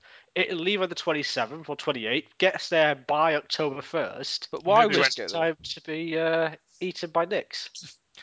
He maybe went for a beer with Carlos while he left Jill in the clock tower for 2 days before he decided to go to the hospital. I'm in the church. I need to go somewhere and do something. There's a hospital next door. Do I need to go there? I don't know. But yeah, perhaps I should go there. Well, I mean, it makes sense because maybe it was just happened to turn up there, the one from Birkin's lab. Actually, no, because it was when Nix absorbs it, it was wounded, right? Oh wait, no, the one that's wounded is the one from the Outbreak File 2 scenario. The what was it? The Yeah, uh, whatever. yeah, that's the one that was wounded and got absorbed by Nix. The one that Ada kills is probably the one that escaped from Birkin's lab. Christ. No, it's not. No, It is. it's Because not. why would it sort of be the same one that gets absorbed by Nix? No, it's not. It's before that. That's the whole point. You fight it in Outbreak 2 down on Main Street or whatever street it is, right? You injure it a bit. It then jumps up to the overpass, and then you fight it as Ada, right? And then it goes back, and then it kind of falls back down again, and then climbs back up, and then gets absorbed by Nyx. But Yes. why does it jump down again or to Well, I come don't back know up? because that's the only way you can make it link. Well, no, it makes sense. Why does everything have to fucking link? Can't it just be a type from Birkin's lab who was knocking about on the freeway at roughly the same time? You No, know that's ridiculous. because that's more far fetched than that version. Well, where's the one from Birkin's lab got to then? Now, where's he knocking about now? Because he was in the same. He hasn't been accounted for, is what I mean. As Batman said, he's having a beer with Carlos. Well, no. I mean, like, honestly, I don't know. where's that gone then? But my point is, if it was supposed to be a different one, they would have made it look different. Yeah, come on. I mean, you can't honestly believe that the Umbrella Chronicles designers thought, hey, let's explain that unexplained plot thread from that photo in Biohazard 2, you know. Whereas, Yeah, it's the same one. I mean, if you take the entire Death's Door scenario from Umbrella Chronicles, it basically is the final third of the end of the road scenario.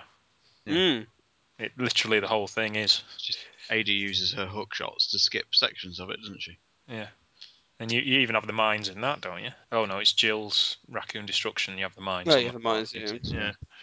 And then all that hard work in tying everything over is seemingly undone by the use of the angels, which I still don't understand to this day. But there we go.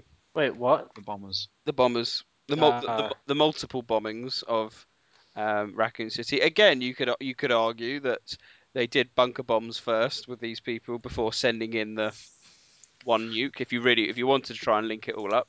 The sad thing is, it's a great sequence with the general. Yeah, brilliant.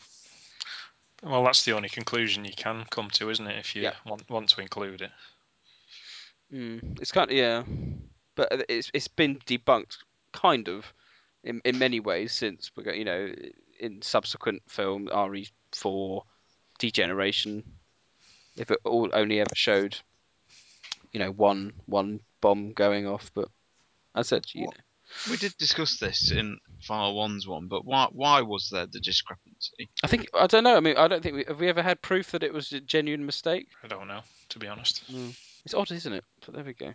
It's when you play when you do the series playthrough and you go through it chronologically, it is one of the only things. In fairness to the series, it's one of the only things that actually stands out as being a legitimate mistake. Yes. Yeah, I think you could be right about that. Because everything else sort of flows and fits better than probably people give this series credit for. Actually, well, I think the RE0 thing's a bit of a mistake as well, with the magic elevator and all that crap. But I just treat that as a gameplay. I'm talking about the story point of view. Right. Okay. Right. Yeah, it's very odd. Very odd. I don't think anyone. As you said, though, it's a great sequence to see a bit of the U.S. government involved because they've been quite quiet. We never get to see the Tyrant factory, Tyrant fight with the berets and whatnot. Somewhere to the side of that scene in Outbreak File 2 is Derek Simmons and Ron Davis. Exactly. Yeah. Weighing up what they've done. I was going to say it's a shame Simmons wasn't the general we see at the end. That would have made Am I too right much in sense. thinking as well? Am I right in thinking that Simmons is the person in Sherry's epilogue? Was that I seem to remember reading that somewhere on a forum. Leon's epilogue, wasn't it? In Sherry's epilogue, where the army person goes to see her. Isn't We Adam don't know. Benford the one in Leon's? Yeah. Oh, okay. And Simmons is the one in Sherry's. It's speculated, isn't it? I don't think there's Is it? any. I'm not sure think. it's ever proved or not. I don't think there's any proof, but I think it's speculated, and it fits at the end of the day. So it does. Why not? Why not? Okay. Moving on. Is there any? I mean, I suppose we're coming to the end, really. Does anyone have any other points they want to talk about? Any of the scenarios? Any of the characters? Anything else that you feel we've missed out? There is more, Nick. There is more. All the fun levels at the end. The showdown and The showdown. elimination modes, yeah. Yes, you're quite Which right. I should tell you guys, they were by far the most popular to play online because they're really short. Right. And they give you tons of weapons and ammo at the start, and you just go and blast all the bosses and all the you go through the rooms and kill all the enemies. It was And the game's battle mode, wasn't it? Yeah, but they were the most popular by far to play online. Had a unique tyrant. Yes, Tyrant C. Tyrant C, yes, with the horns on its head. And according to Newsbot, it's canon. Really? Like he's the fucking expert on this, is he? It's because it's Saturday. It's canon on a Saturday, not on a Sunday, you know. But yeah, Well, it's odd, isn't it? That Wait, so it's going to be classified as non-canon in about 10 minutes? Probably changing of views. So where does it fit within the series? Then? Fuck. It's already Sunday here, so what does that mean?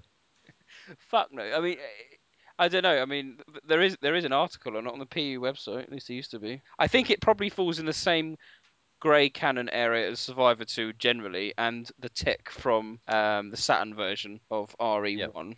I think it kind of falls into that. But how can the Tick in the Saturn version pass? Because the remake has overwritten anything of the original.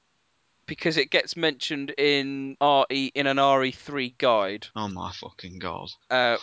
Which means that it's canon.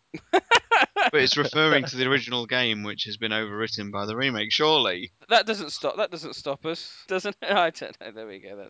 That's what if my recollection is correct. Bats can probably correct me on that. What? About Tyrant C and Ticks, the canonicity of a Tick. The Tick, as far as I'm aware, is only mentioned in the Sega Saturn guidebook. I don't think there's any information as to whether it's canon or not, but it's just one of those things, isn't it? If you want it to be canon, then why not? It doesn't do any harm. But I don't see how it. Okay. I just can't see it. I can't see it. It doesn't really. Well, no, because surely the remake overrides anything to do with the original, irrespective of what version the original came out on. Even though Deadly Silence came out after the remake, it's the remake that goes into the canon, nothing to do with the original. Surely. Well, I treat it as that, but I also like to include stuff we know from the first game that isn't in the remake, for example, like the scrapbook file that talks about all the murders, the newspaper articles, that gives us lots of dates for the timeline, but that file doesn't exist in the remake. That's very true. And George Trevor's note from Genesis. Yeah, the anniversary note. Yeah, anniversary note. That's quite a nice little, not in the remake, quite a nice little feature. At the end of the day, though, it makes no difference, does it? If you have ticks or you don't. No. Anyway, we've deviated. We should utilise Selfish Gene's knowledge of Showdown and the online of it. How did it all generally work out? Multiplayer. So this will be interesting for people who say they want Outbreak and they want it online, and they want to play it again, because they used to do, like, you'd get like double or triple elimination points for, so your gallery points that you would unlock online you could spend. Okay. For your single player, like, unlocks and things like that. And so they used to have, like, some weekends they'd give you double or triple points if you did Elimination 3 or if you did Flashback. Like, they'd try and promote scenarios like that. Similar to how ReNet is supposed now, is it? I don't use ReNet now. I've got no idea. No, I haven't played six. I haven't played 6 in a long time. But yeah, so, and then another thing in Outbreak is if you get double or triple points if you don't use a weapon, and you get double or triple points if you don't take damage. So what would actually happen would be, like, in the scenario, the showdown and elimination, I think, like, the first room is safe and there's heaps of weapons that you can pick up, load up, and then you go to the first boss. Is that right? No, eliminations was like that. I think showdown you just start at the boss, but there's a lot of weapons. But people wouldn't pick up weapons and they'd just run to the corner to stay out of the boss's way, and hoping that one person would pick up a weapon and kill the boss, and then those 3 people would get 6 times as much points, like double for no damage, triple for no weapon, and then like triple for doing Showdown 1, because that's what they're promoting, and just get like 1 billion points. So a lot of playtime was just waiting for someone to be the guy who picked up the weapon and started killing the bosses. Yeah, so people are kind of jerks, you know. It's not all happy. Let's go do the scenario together. People actually, really wanted what was in it for them.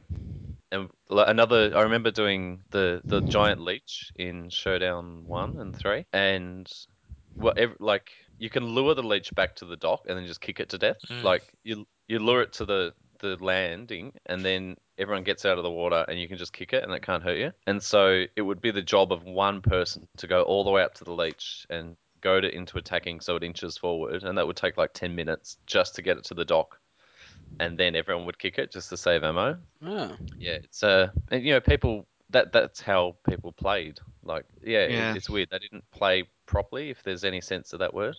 No, I've had a similar experience. Have you ever heard of the Castlevania multiplayer Castlevania game called Harmony of Despair? No, I haven't. They basically they've created like a few levels, and you can pick Castlevania characters from previous editions, and you have a big overmap, and all the online is now is basically everybody using the best items and the best exploits, which include glitches to get to the boss, to do it as quickly as possible. And that what you've just said there sounds similar to me. It's not about the experience of actually playing it. It's about using whatever glitches, exploits, using other players to your advantage to just basically get you the best score. Yeah, And that yeah, seems absolutely. a shame that does.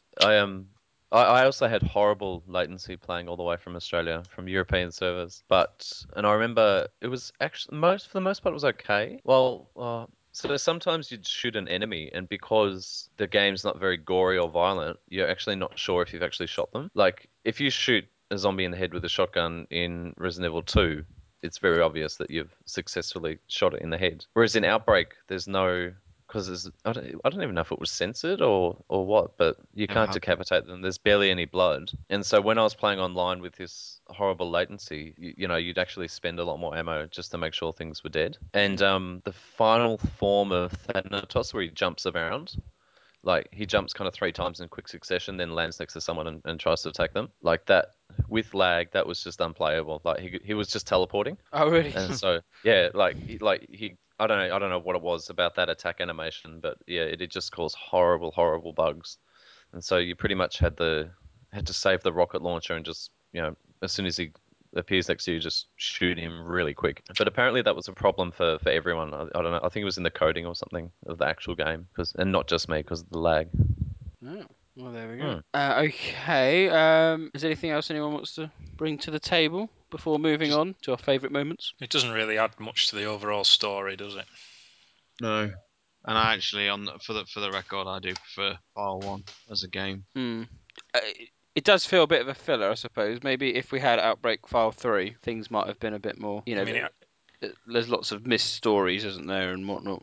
But I got the impression that they were kind of padding. Like, I think they were running out of stories by the time they got to File 2. Like, Flashback, we could be okay if Flashback never happened, Yes, I don't think it adds very much. And I think the only scenario that would have a little bit of weight would be Desperate Times. But yeah, I think, and people say, they planned 20 scenarios and they should have made 20 scenarios. And I think, well, the 10 that we did get, they were kind of stalling for time a little bit. I think it could have been a bit more focused. Yeah, I think when we both played the series playthrough bats, I think we were both fairly pleased when Outbreak was actually over, weren't we? We were, yeah. They are hard work. 10 is enough. Yeah, I mean, the other scenarios that are supposed to take place was a day in Raccoon, wasn't it? That's the only other one I think was nearly finished. Yeah, I mean, I don't quite know what that would have made. How different would that have been from the Apple in? It's the same sort of thing, really, wasn't it? But it has just made it harder to pinpoint when all these took place. It's hard enough at the moment. I think trying to place Wild Things at times was a bit of an arse. So if we had another 5 to go, that goes there, that goes there. At the moment, it works quite well with the idea that teams split off and 4 of them get decisions, the other 4 get end of the road. That works quite well. That's how I always interpret it. If we had another, Outbreak's the loose cannon in the series, in that you could quite happily remove it from any timeline, and it wouldn't affect or be a detriment in any way whatsoever. We include it because it's it's fun to include it, but it's nearly impossible to sort of say this event happened on this date, and that's exactly how it's going down in the timeline. It is a lot. Every scenario placement, bar arguably the ones we know are established. Yeah. It's still all fan theory at the end of the day. That's all it is. And it's never been confirmed any subsequent material, has it? That took place, Capcom. No, because the daylight thing in Mahara Desire has been debunked, hasn't it? No, don't say that. Has it? Wasn't it a translation fuck up? I read somewhere. No, I don't think it was. Oh, good. Keep that one. I like that. Right, we'll move on to everyone's favourite moment, if they had any. George, did you have a favourite moment in Outbreak 2? Fuck yeah. The music. Well, I know because music. Yeah, Same. It's the same. Yeah.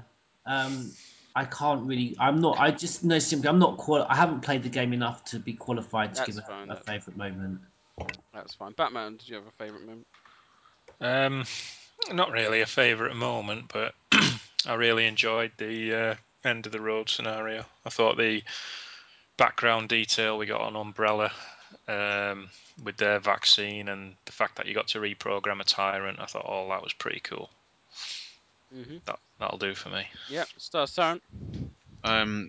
Actually being able to see Marvin Branagh alive and well, and seeing a bit of his story before his end was the highlight for me. It was when they showed that. I remember the original Famitsu scans, which showed Marvin Branagh, and I'll never forget the giddy fanboy excitement I had at the fact that we're going to see this character realised. So it's still my favourite, the moments we get with Marvin. Cool. Mr. Spencer? I don't know, really. I mean, I'm very sort of indifferent about File 2. Like I said before, it's just more of the same, really, of the first game. So, favourite moments...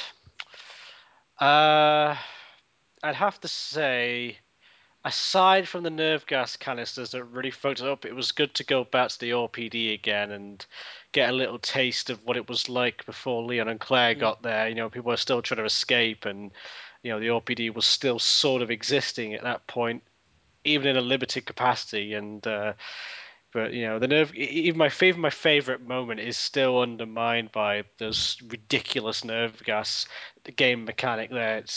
Yeah, there you go. Fair dues. And Selfish Gene? I think when you see Marvin limp back into the RPD after the holdout at the end of Desperate Times, and like the camera pans out and it fades to black, and you got the music, that it's just really awesome because you know what comes next in RE2, and it's just really effective, and that stuck with me for a long time. Good.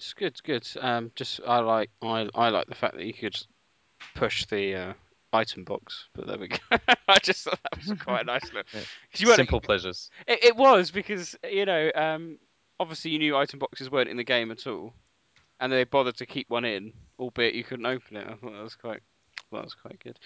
So I don't think we've had any call-ins actually this week. I know there's been the old haters. Yeah, yes, there'll all be rants about us, so never mind. So it was just sort of like, where's this fucking Gaiden you promised? Are you gonna do a proper Gaiden podcast? If there's demand for one, I think it should be there just is demand part for Gaiden. It should be part of like an expanded universe podcast. It shouldn't have its own one, for fuck's sake. Seriously. It could be wrapped up into a portable, so you could talk about Deadly Silence, I suppose.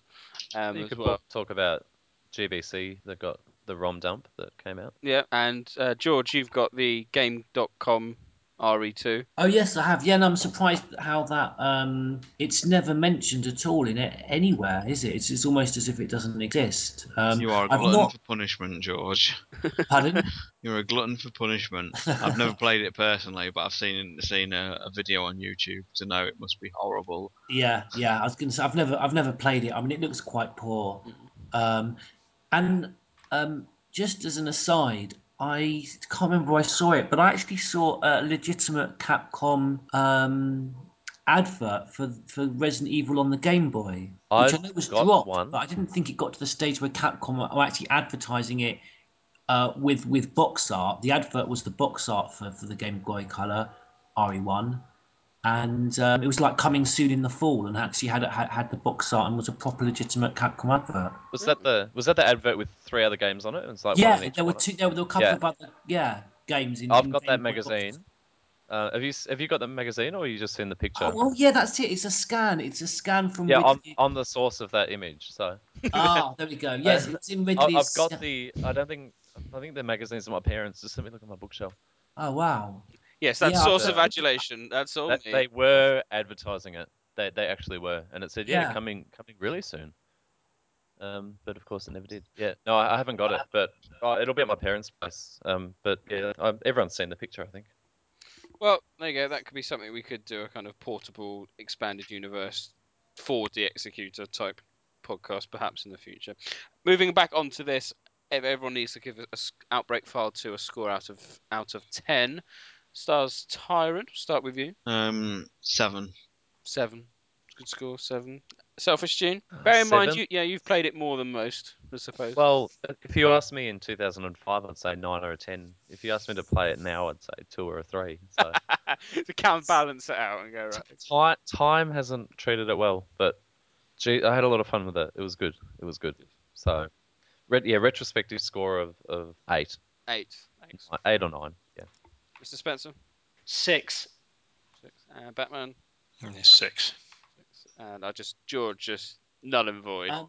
Well, no, because I mean I've seen enough. I think 6 sounds about right to me. I'll say 6. You'll 6. Okay. I think that does conclude our discussion on Resident Evil Outbreak 2. And without further ado, we'll now move on to this week's edition of Neptune and Newsies Biohazard Quiz. Their minds will be tested. I have an answer, but it's based on a thread that Welsh made. Experiments will be undertaken. I've been told by the boss that you have to be deducted a point. Fuck off. Great knowledge is needed. I got massive 0 out of 5 last time. And a new power will arise. Jesus Christ. What fucking question is that? You said these questions weren't hard. Theo might as well just have said, what sandwich was I eating in 1985 behind the flight shelter?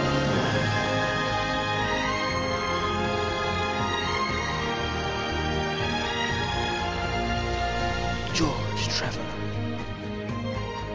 the Batman, and Stars Tyrant. It's time for Neptune and Newsies Biohazard Quiz!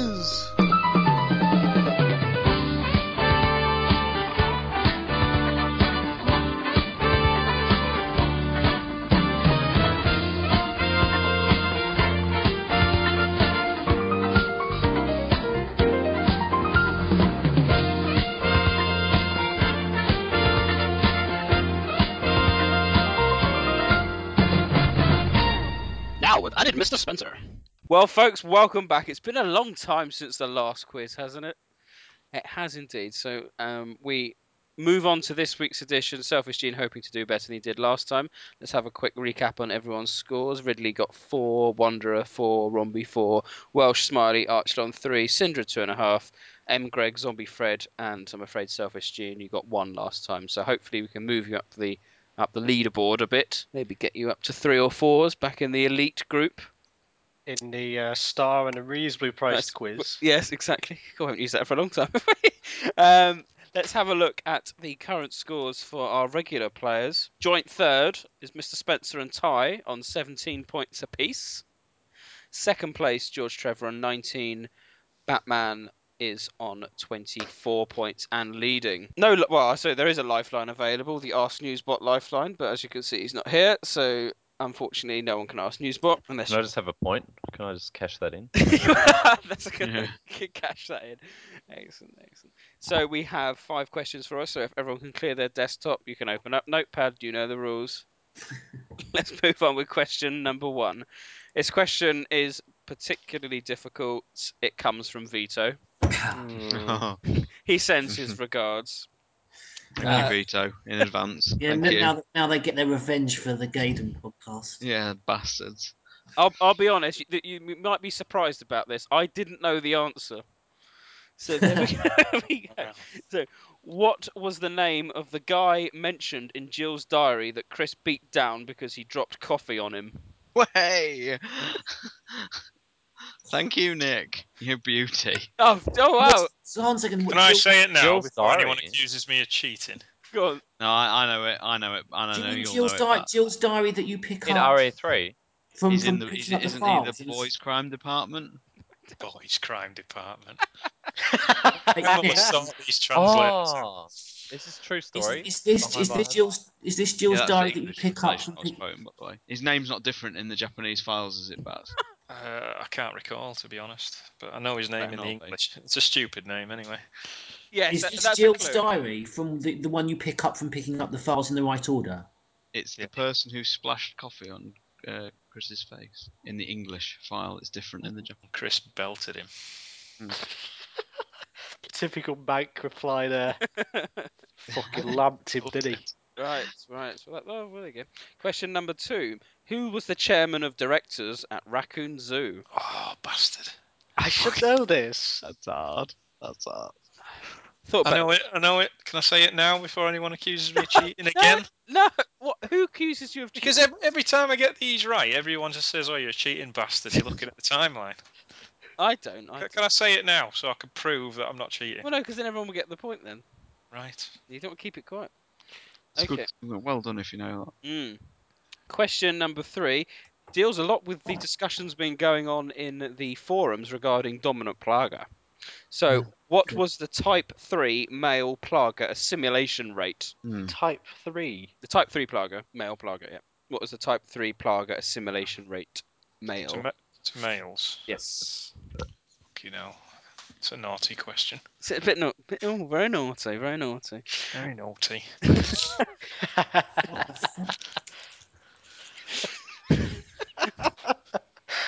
Why is that funny? I don't know. So we're looking for a percentage, by the way, chaps. Of what? Yep. Well, the answer to question number 3, it's a percentage. Last time you did a shot in the dark, George Trevor, you got it spot on with a number on the helicopter. Yeah, I know. But Quite incredible. All this business about the plagas just does my head in. Okay, question number 4. I think you might get this one. Chris Redfield is the captain of what in Mahara Desire? Captain. The team, he's the captain. Mm-hmm. Yeah. And finally, question number 5. In preparation of next week's podcast, really, when did Curtis Miller die? Nice timeline question for you all, though. Well, you want the exact date? I've got the exact date. Yeah, I've got it. It's a known date apparently. Well, if it's from the chronology of evil, it's wrong. That's just a little error. The actual real date is on the production notes from the film. Well, we'll see what you get. We'll see what I got, and I'll be. Which source have you gone with, Nick? It's just on what's on. It came up as a random file on the on random articles on the PU website, so it could be right. We'll find out. Batman sounds confident he knows the answer, so join us after this when we'll run through the answers.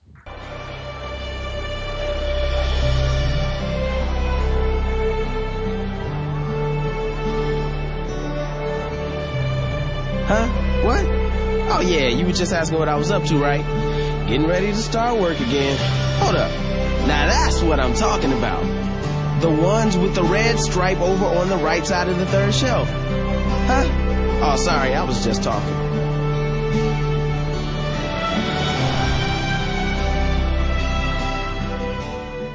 Welcome back to Neptune and Newsy's Biohazard Quiz. Let's see how everyone has done. So question number 1 came in from Vito. He thought it was difficult. At least 2 people seem to know the answer. What was the name of the guy mentioned in Jill's diary that Chris beat down because he dropped coffee on him? Can I go first? Yes. Go on. Well, I had the privilege of reading Jill's diary to the Biohazard 3 voice actress, Catherine Disher. You did. I did, yeah. I'm trying to persuade her to read it out in character, which is proving a lot more problematic than you would expect, through no fault of her own at all, just to do with the law in Canada. Elran. Okay. Mr. Spencer? I knew it was sort of beginning with E, but I wasn't sure what, so I went Earl. Earl. Okay. And Selfish Gene. I put Percy. I've got no idea. just a guess from. That I've got no seems like idea. a bit of a paedophile name, doesn't it? Almost. It's like an old man called Percy, and he's got glasses on, and I he think Is runs that the why boy Chris crime spelt it in? department. only people of my age will appreciate this, but I think it's so depressing that Jimmy Savile, because my son's now old enough, and in his school, all his mates, Jimmy Savile is now just basically a synonym for paedophile. It's just slang now. They all say, "Oh, you Jim." They call each other, "Oh, you Jimmy Savile." Yeah, We've got how's Rob. about that It's then? it's so sad. Right. Why? I'm probably more sad for his victims. Sorry. Yeah. Right. Okay. He groomed a nation, and we should, he's a monster, basically. Batman, what did you put for the answers to this one? Elran. And Cheap. what did you say that again, sorry? I called him a cheat, but I was just. Sorry, Batman, I missed it. What you said. I said Elran. And what did you put, Ty? Elran. That is the correct answer. So points there for Batman, GT, and Stars Tyrant. What is the name of the department, Bats, out of interest? I don't know, but it's not going to be called Boys Crime Department. I'm gonna look it up. It's called the Juvenile Crime Department or something. Yeah, it might be like the Rookie Division or something. I'll have a look. Hang on. But there we go. Yes, the answer was Elran. Very good, very good. So, question number 2 was who was the chairman of directors at Raccoon Zoo? We'll come back to Selfish Gene. Oh, I've got his answers. Okay. Selfish Gene just currently departed. So, what did you put, Mr. Spencer? What did you put as the director of chairman of directors? Well, I know. I looked at what Gene put, and I could tell you Austin was actually a guy who was actually in the building. He was a survivor, but he was not the chairman. The chairman, I think, I don't know. I'm getting the name. I'm getting the name. Are you? Elliot Harmon. Who? But Harriet Harmon. Elliot Harmon. I don't know why I'm getting Elliot in there, but there's an Elliot coming in. It's just I'm getting the name Elliot. Right. Okay. Did you hear Nick recoil in horror when he thought you mentioned the name of a Labour politician? Yeah, yeah, that's true. Bitch. Right, let's just have a look. Labour. Selfish Genius quickly departed. He's put Austin. George Trevor, what did you put? I'm tied between Terry Nupkins and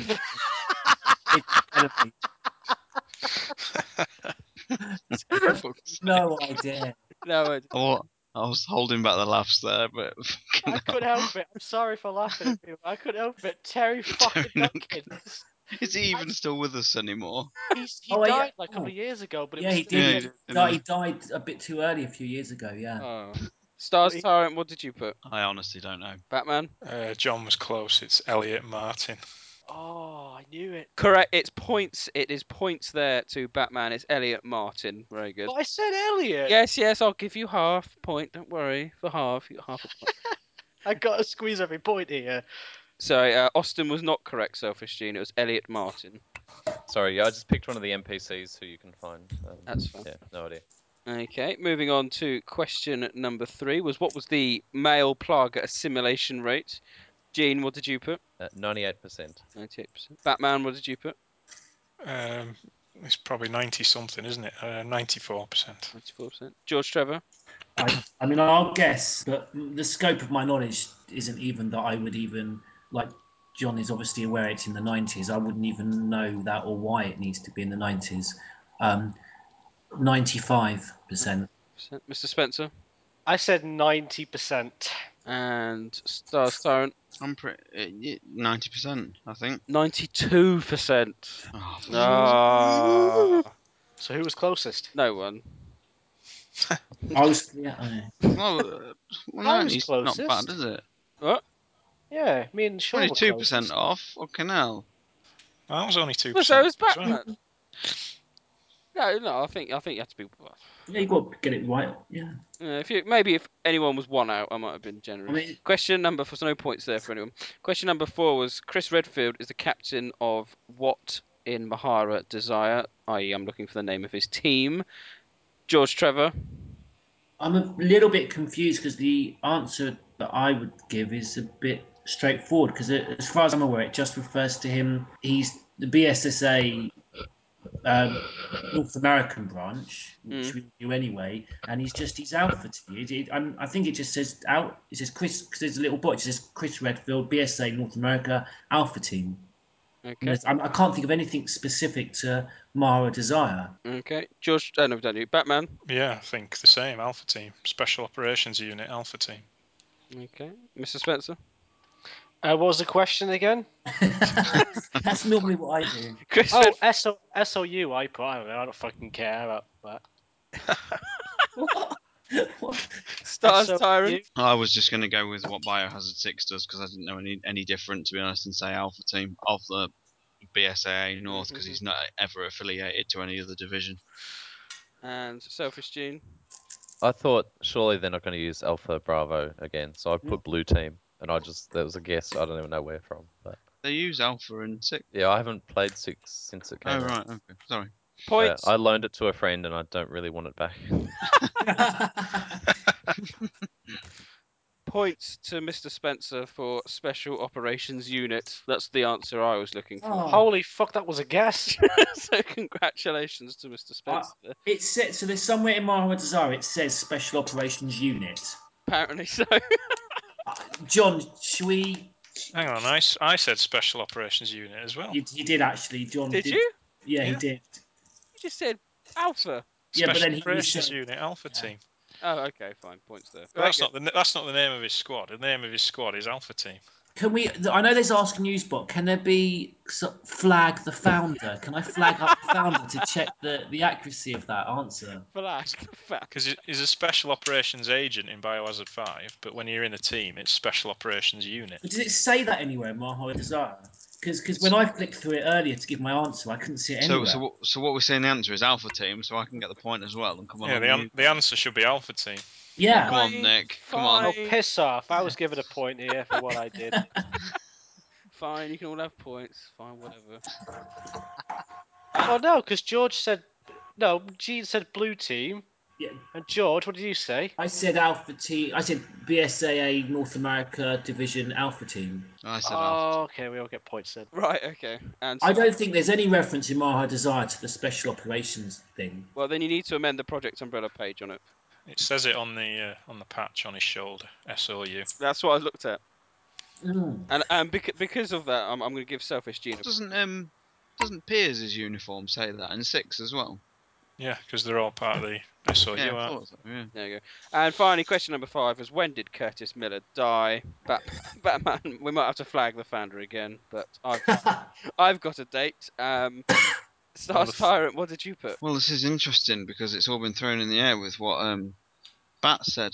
I know because when I was typing up the series playthrough, I always referred to the Catalyst because that's the most modern timeline it had. And when I checked out Degeneration's date, it was August 15th. Bats has now said it's wrong, so that left me very conflicted when I was writing my answer. And so I don't really know what to say. I know a lot of the issues in the Resident Evil timeline are if something crosses the threshold of midnight, like the October 1st, October 2nd thing for Raccoon being destroyed. So with that in mind, I'm going to go out on a limb and I'm going to say August 15th, 2005, because I'm going to say it goes over the midnight threshold. Okay. I'm going to go for it. Okay. I've got that logged. Mr. Spencer, what did you put?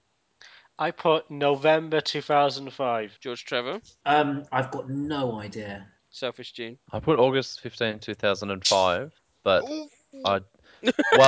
but don't read into that because I thought it's 2005. It's in summer, August, and then 15. That's I have no idea where I got that. That is a guess. Yep. all my answers today were guesses. Yeah. All my answers today were guesses. Batman? Because it's after midnight, I put November 13th, 2005.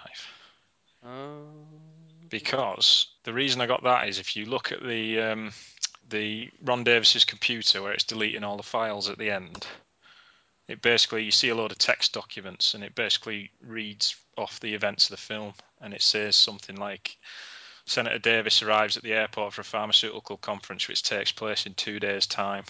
And then I think in Angela's diary there's an entry on November 7th where she says the pharmaceutical conference takes place in a week's time, which The means Catalyst has it as August, doesn't it? no, it's November. Why the fucking type's August in? I thought it happened in summer. No, it's November. Batman- Angela's diary happens in August, and her last entry says something like there's a pharmaceutical conference in a week's time, which would be November 14th. The film takes place 2 days prior to that, which is the 12th, but obviously it goes after midnight, so it's the 13th. Wow. I need to go check back through my series playthrough thread. Yes, it is November. That's correct. It's November 2005. Oh, fucking hell. Biohazard Degeneration, this is my series playthrough. November 14th. So where the hell am I thinking? That's completely wrong, isn't it? Right month. I've got it as November 14th. 3 o'clock. Where the fuck did I get August from tonight? I don't know. 3 o'clock? Well, that's when he leaked the virus at Harvardville. Is that in the morning? Yeah, but you asked when Curtis Miller I know, died. I know. But I've got November 14th.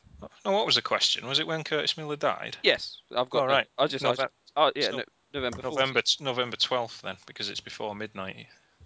I've got November 14th. That's the day of the conference. November 14th is in the chronology then, isn't it? Well, I've got it as because that's where I'd got the date from. Let me just check. I've got it as November 14th. See, on the production notes, it says Senator Davis arrives at Harvardville Airport for a pharmaceutical conference which takes place in 2 days' time. Right. And Angela's diary has an entry on November 7th saying that there's going to be a pharmaceutical conference in a week's time, which would make it the 14th of November. It's something like that. I can't remember. Yeah, November 14th is what's in the chronology. So, Batman, you don't get a point then? Oh, fucking hell. Because it says on the production notes. Well, take it up with Newsbot. He's got it as the 14th. You can get half. You can get half for November. Newsbot's wrong on this account. Is it? So what date are you saying it's supposed to be, Bats? November 12th. Right. It says on the production notes that when Senator Davis arrives at the airport for the events of the film, the conference will take place in 2 days' time. But Angela's diary has an entry on November 7th, which says it'll take place in a week's time, which means it would be on November 14th, the day of the conference. So the events of the film take place 2 days prior to that. So Ron Davis's note is set in 2 days prior. Yeah. So what? Just run that by me again. What does he say, Ron Davis? He doesn't say the production notes on the computer say he arrives at the airport 2 days before. Yeah. For the I'm with you. Yeah. Oh yeah. Then that's take place in 2 days' time. That's right then. Yeah. Unless he's talking about work. Unless he's talking about a working week. No, I'm with Bats on this one. Resident Evil's never taken into account weekends, is it? No. Okay. I'm overruled. Points for Batman. There. Half a point. Yeah, fair play. That's good. Good research. Half a point for Mr. Spencer for getting November. Very good. Yeah. So that concludes the quiz. So let's have a look, see how everyone's done. Batman with a commanding lead. He got 4 out of 5. Very good, very good. In second place appears to be Mr. Spencer with... I'll just say, because second place I think has been joined by everyone else. George Trevor, Mr. Spencer and Ty all got 2 points apiece. And so... one, Nick. I've got you down as 2, Sean. No, I only got Elrond right this week. No, you got the point for BSAA. Oh right, okay. Alpha team, yeah, he's fine, he's fine. And Selfish Gene matches his 0. loss. No, you got what? You got 1 for blue team. Why? Well, because Why? I was feeling generous because everyone overruled me on BSA agent. There we go. So let's see what's that done to the leaderboard. That has given a commanding lead to Batman. Now on to a staggering 28 points. George Trevor. Can I just ask? Sorry, I hope you are putting into place now conspiring some kind of mechanic for the very last podcast to make sure that commanding lead disappears just like it did last time. I wouldn't dream of doing something like that again after the controversy it caused. I should actually let you know that my official prize for that has sold on my website shop. You're joking. I sold it. Yeah. Bastard, that's your prize. Yeah. Well, the sweatband. Yeah. I sold it. Oh, thanks. There we go. George Trevor, you are second with 21 points. Mr. Spencer and Ty, you have moved on to 19 points. And Selfish Gene, you join. Well, you stay where you are, really, on 1 point. So I can't promote you any higher, I'm afraid. You're still under Syndra, which is not a bad place to be. So that... Oh, hey, no. There we go. That concludes this week's quiz. Join us next time when we'll have some more questions.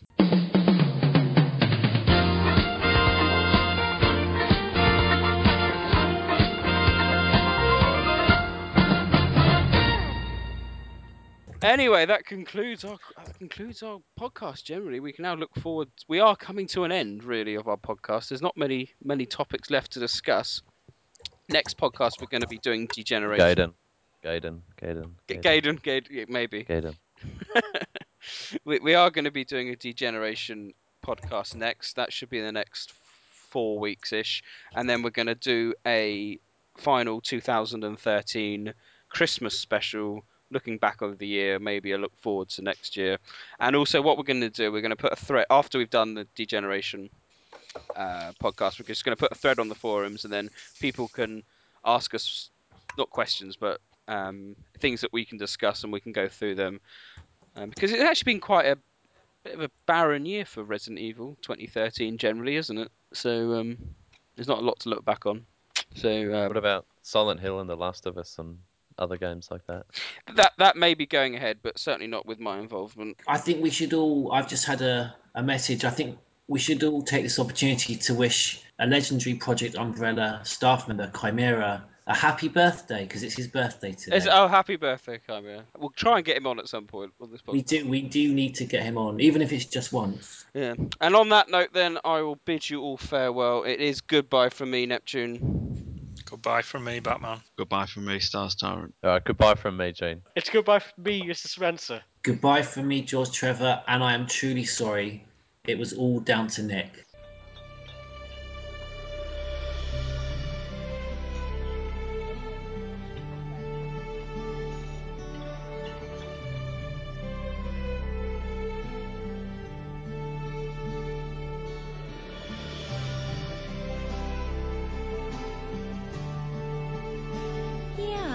I just decided that it's time to start something new, you know? You really should come by.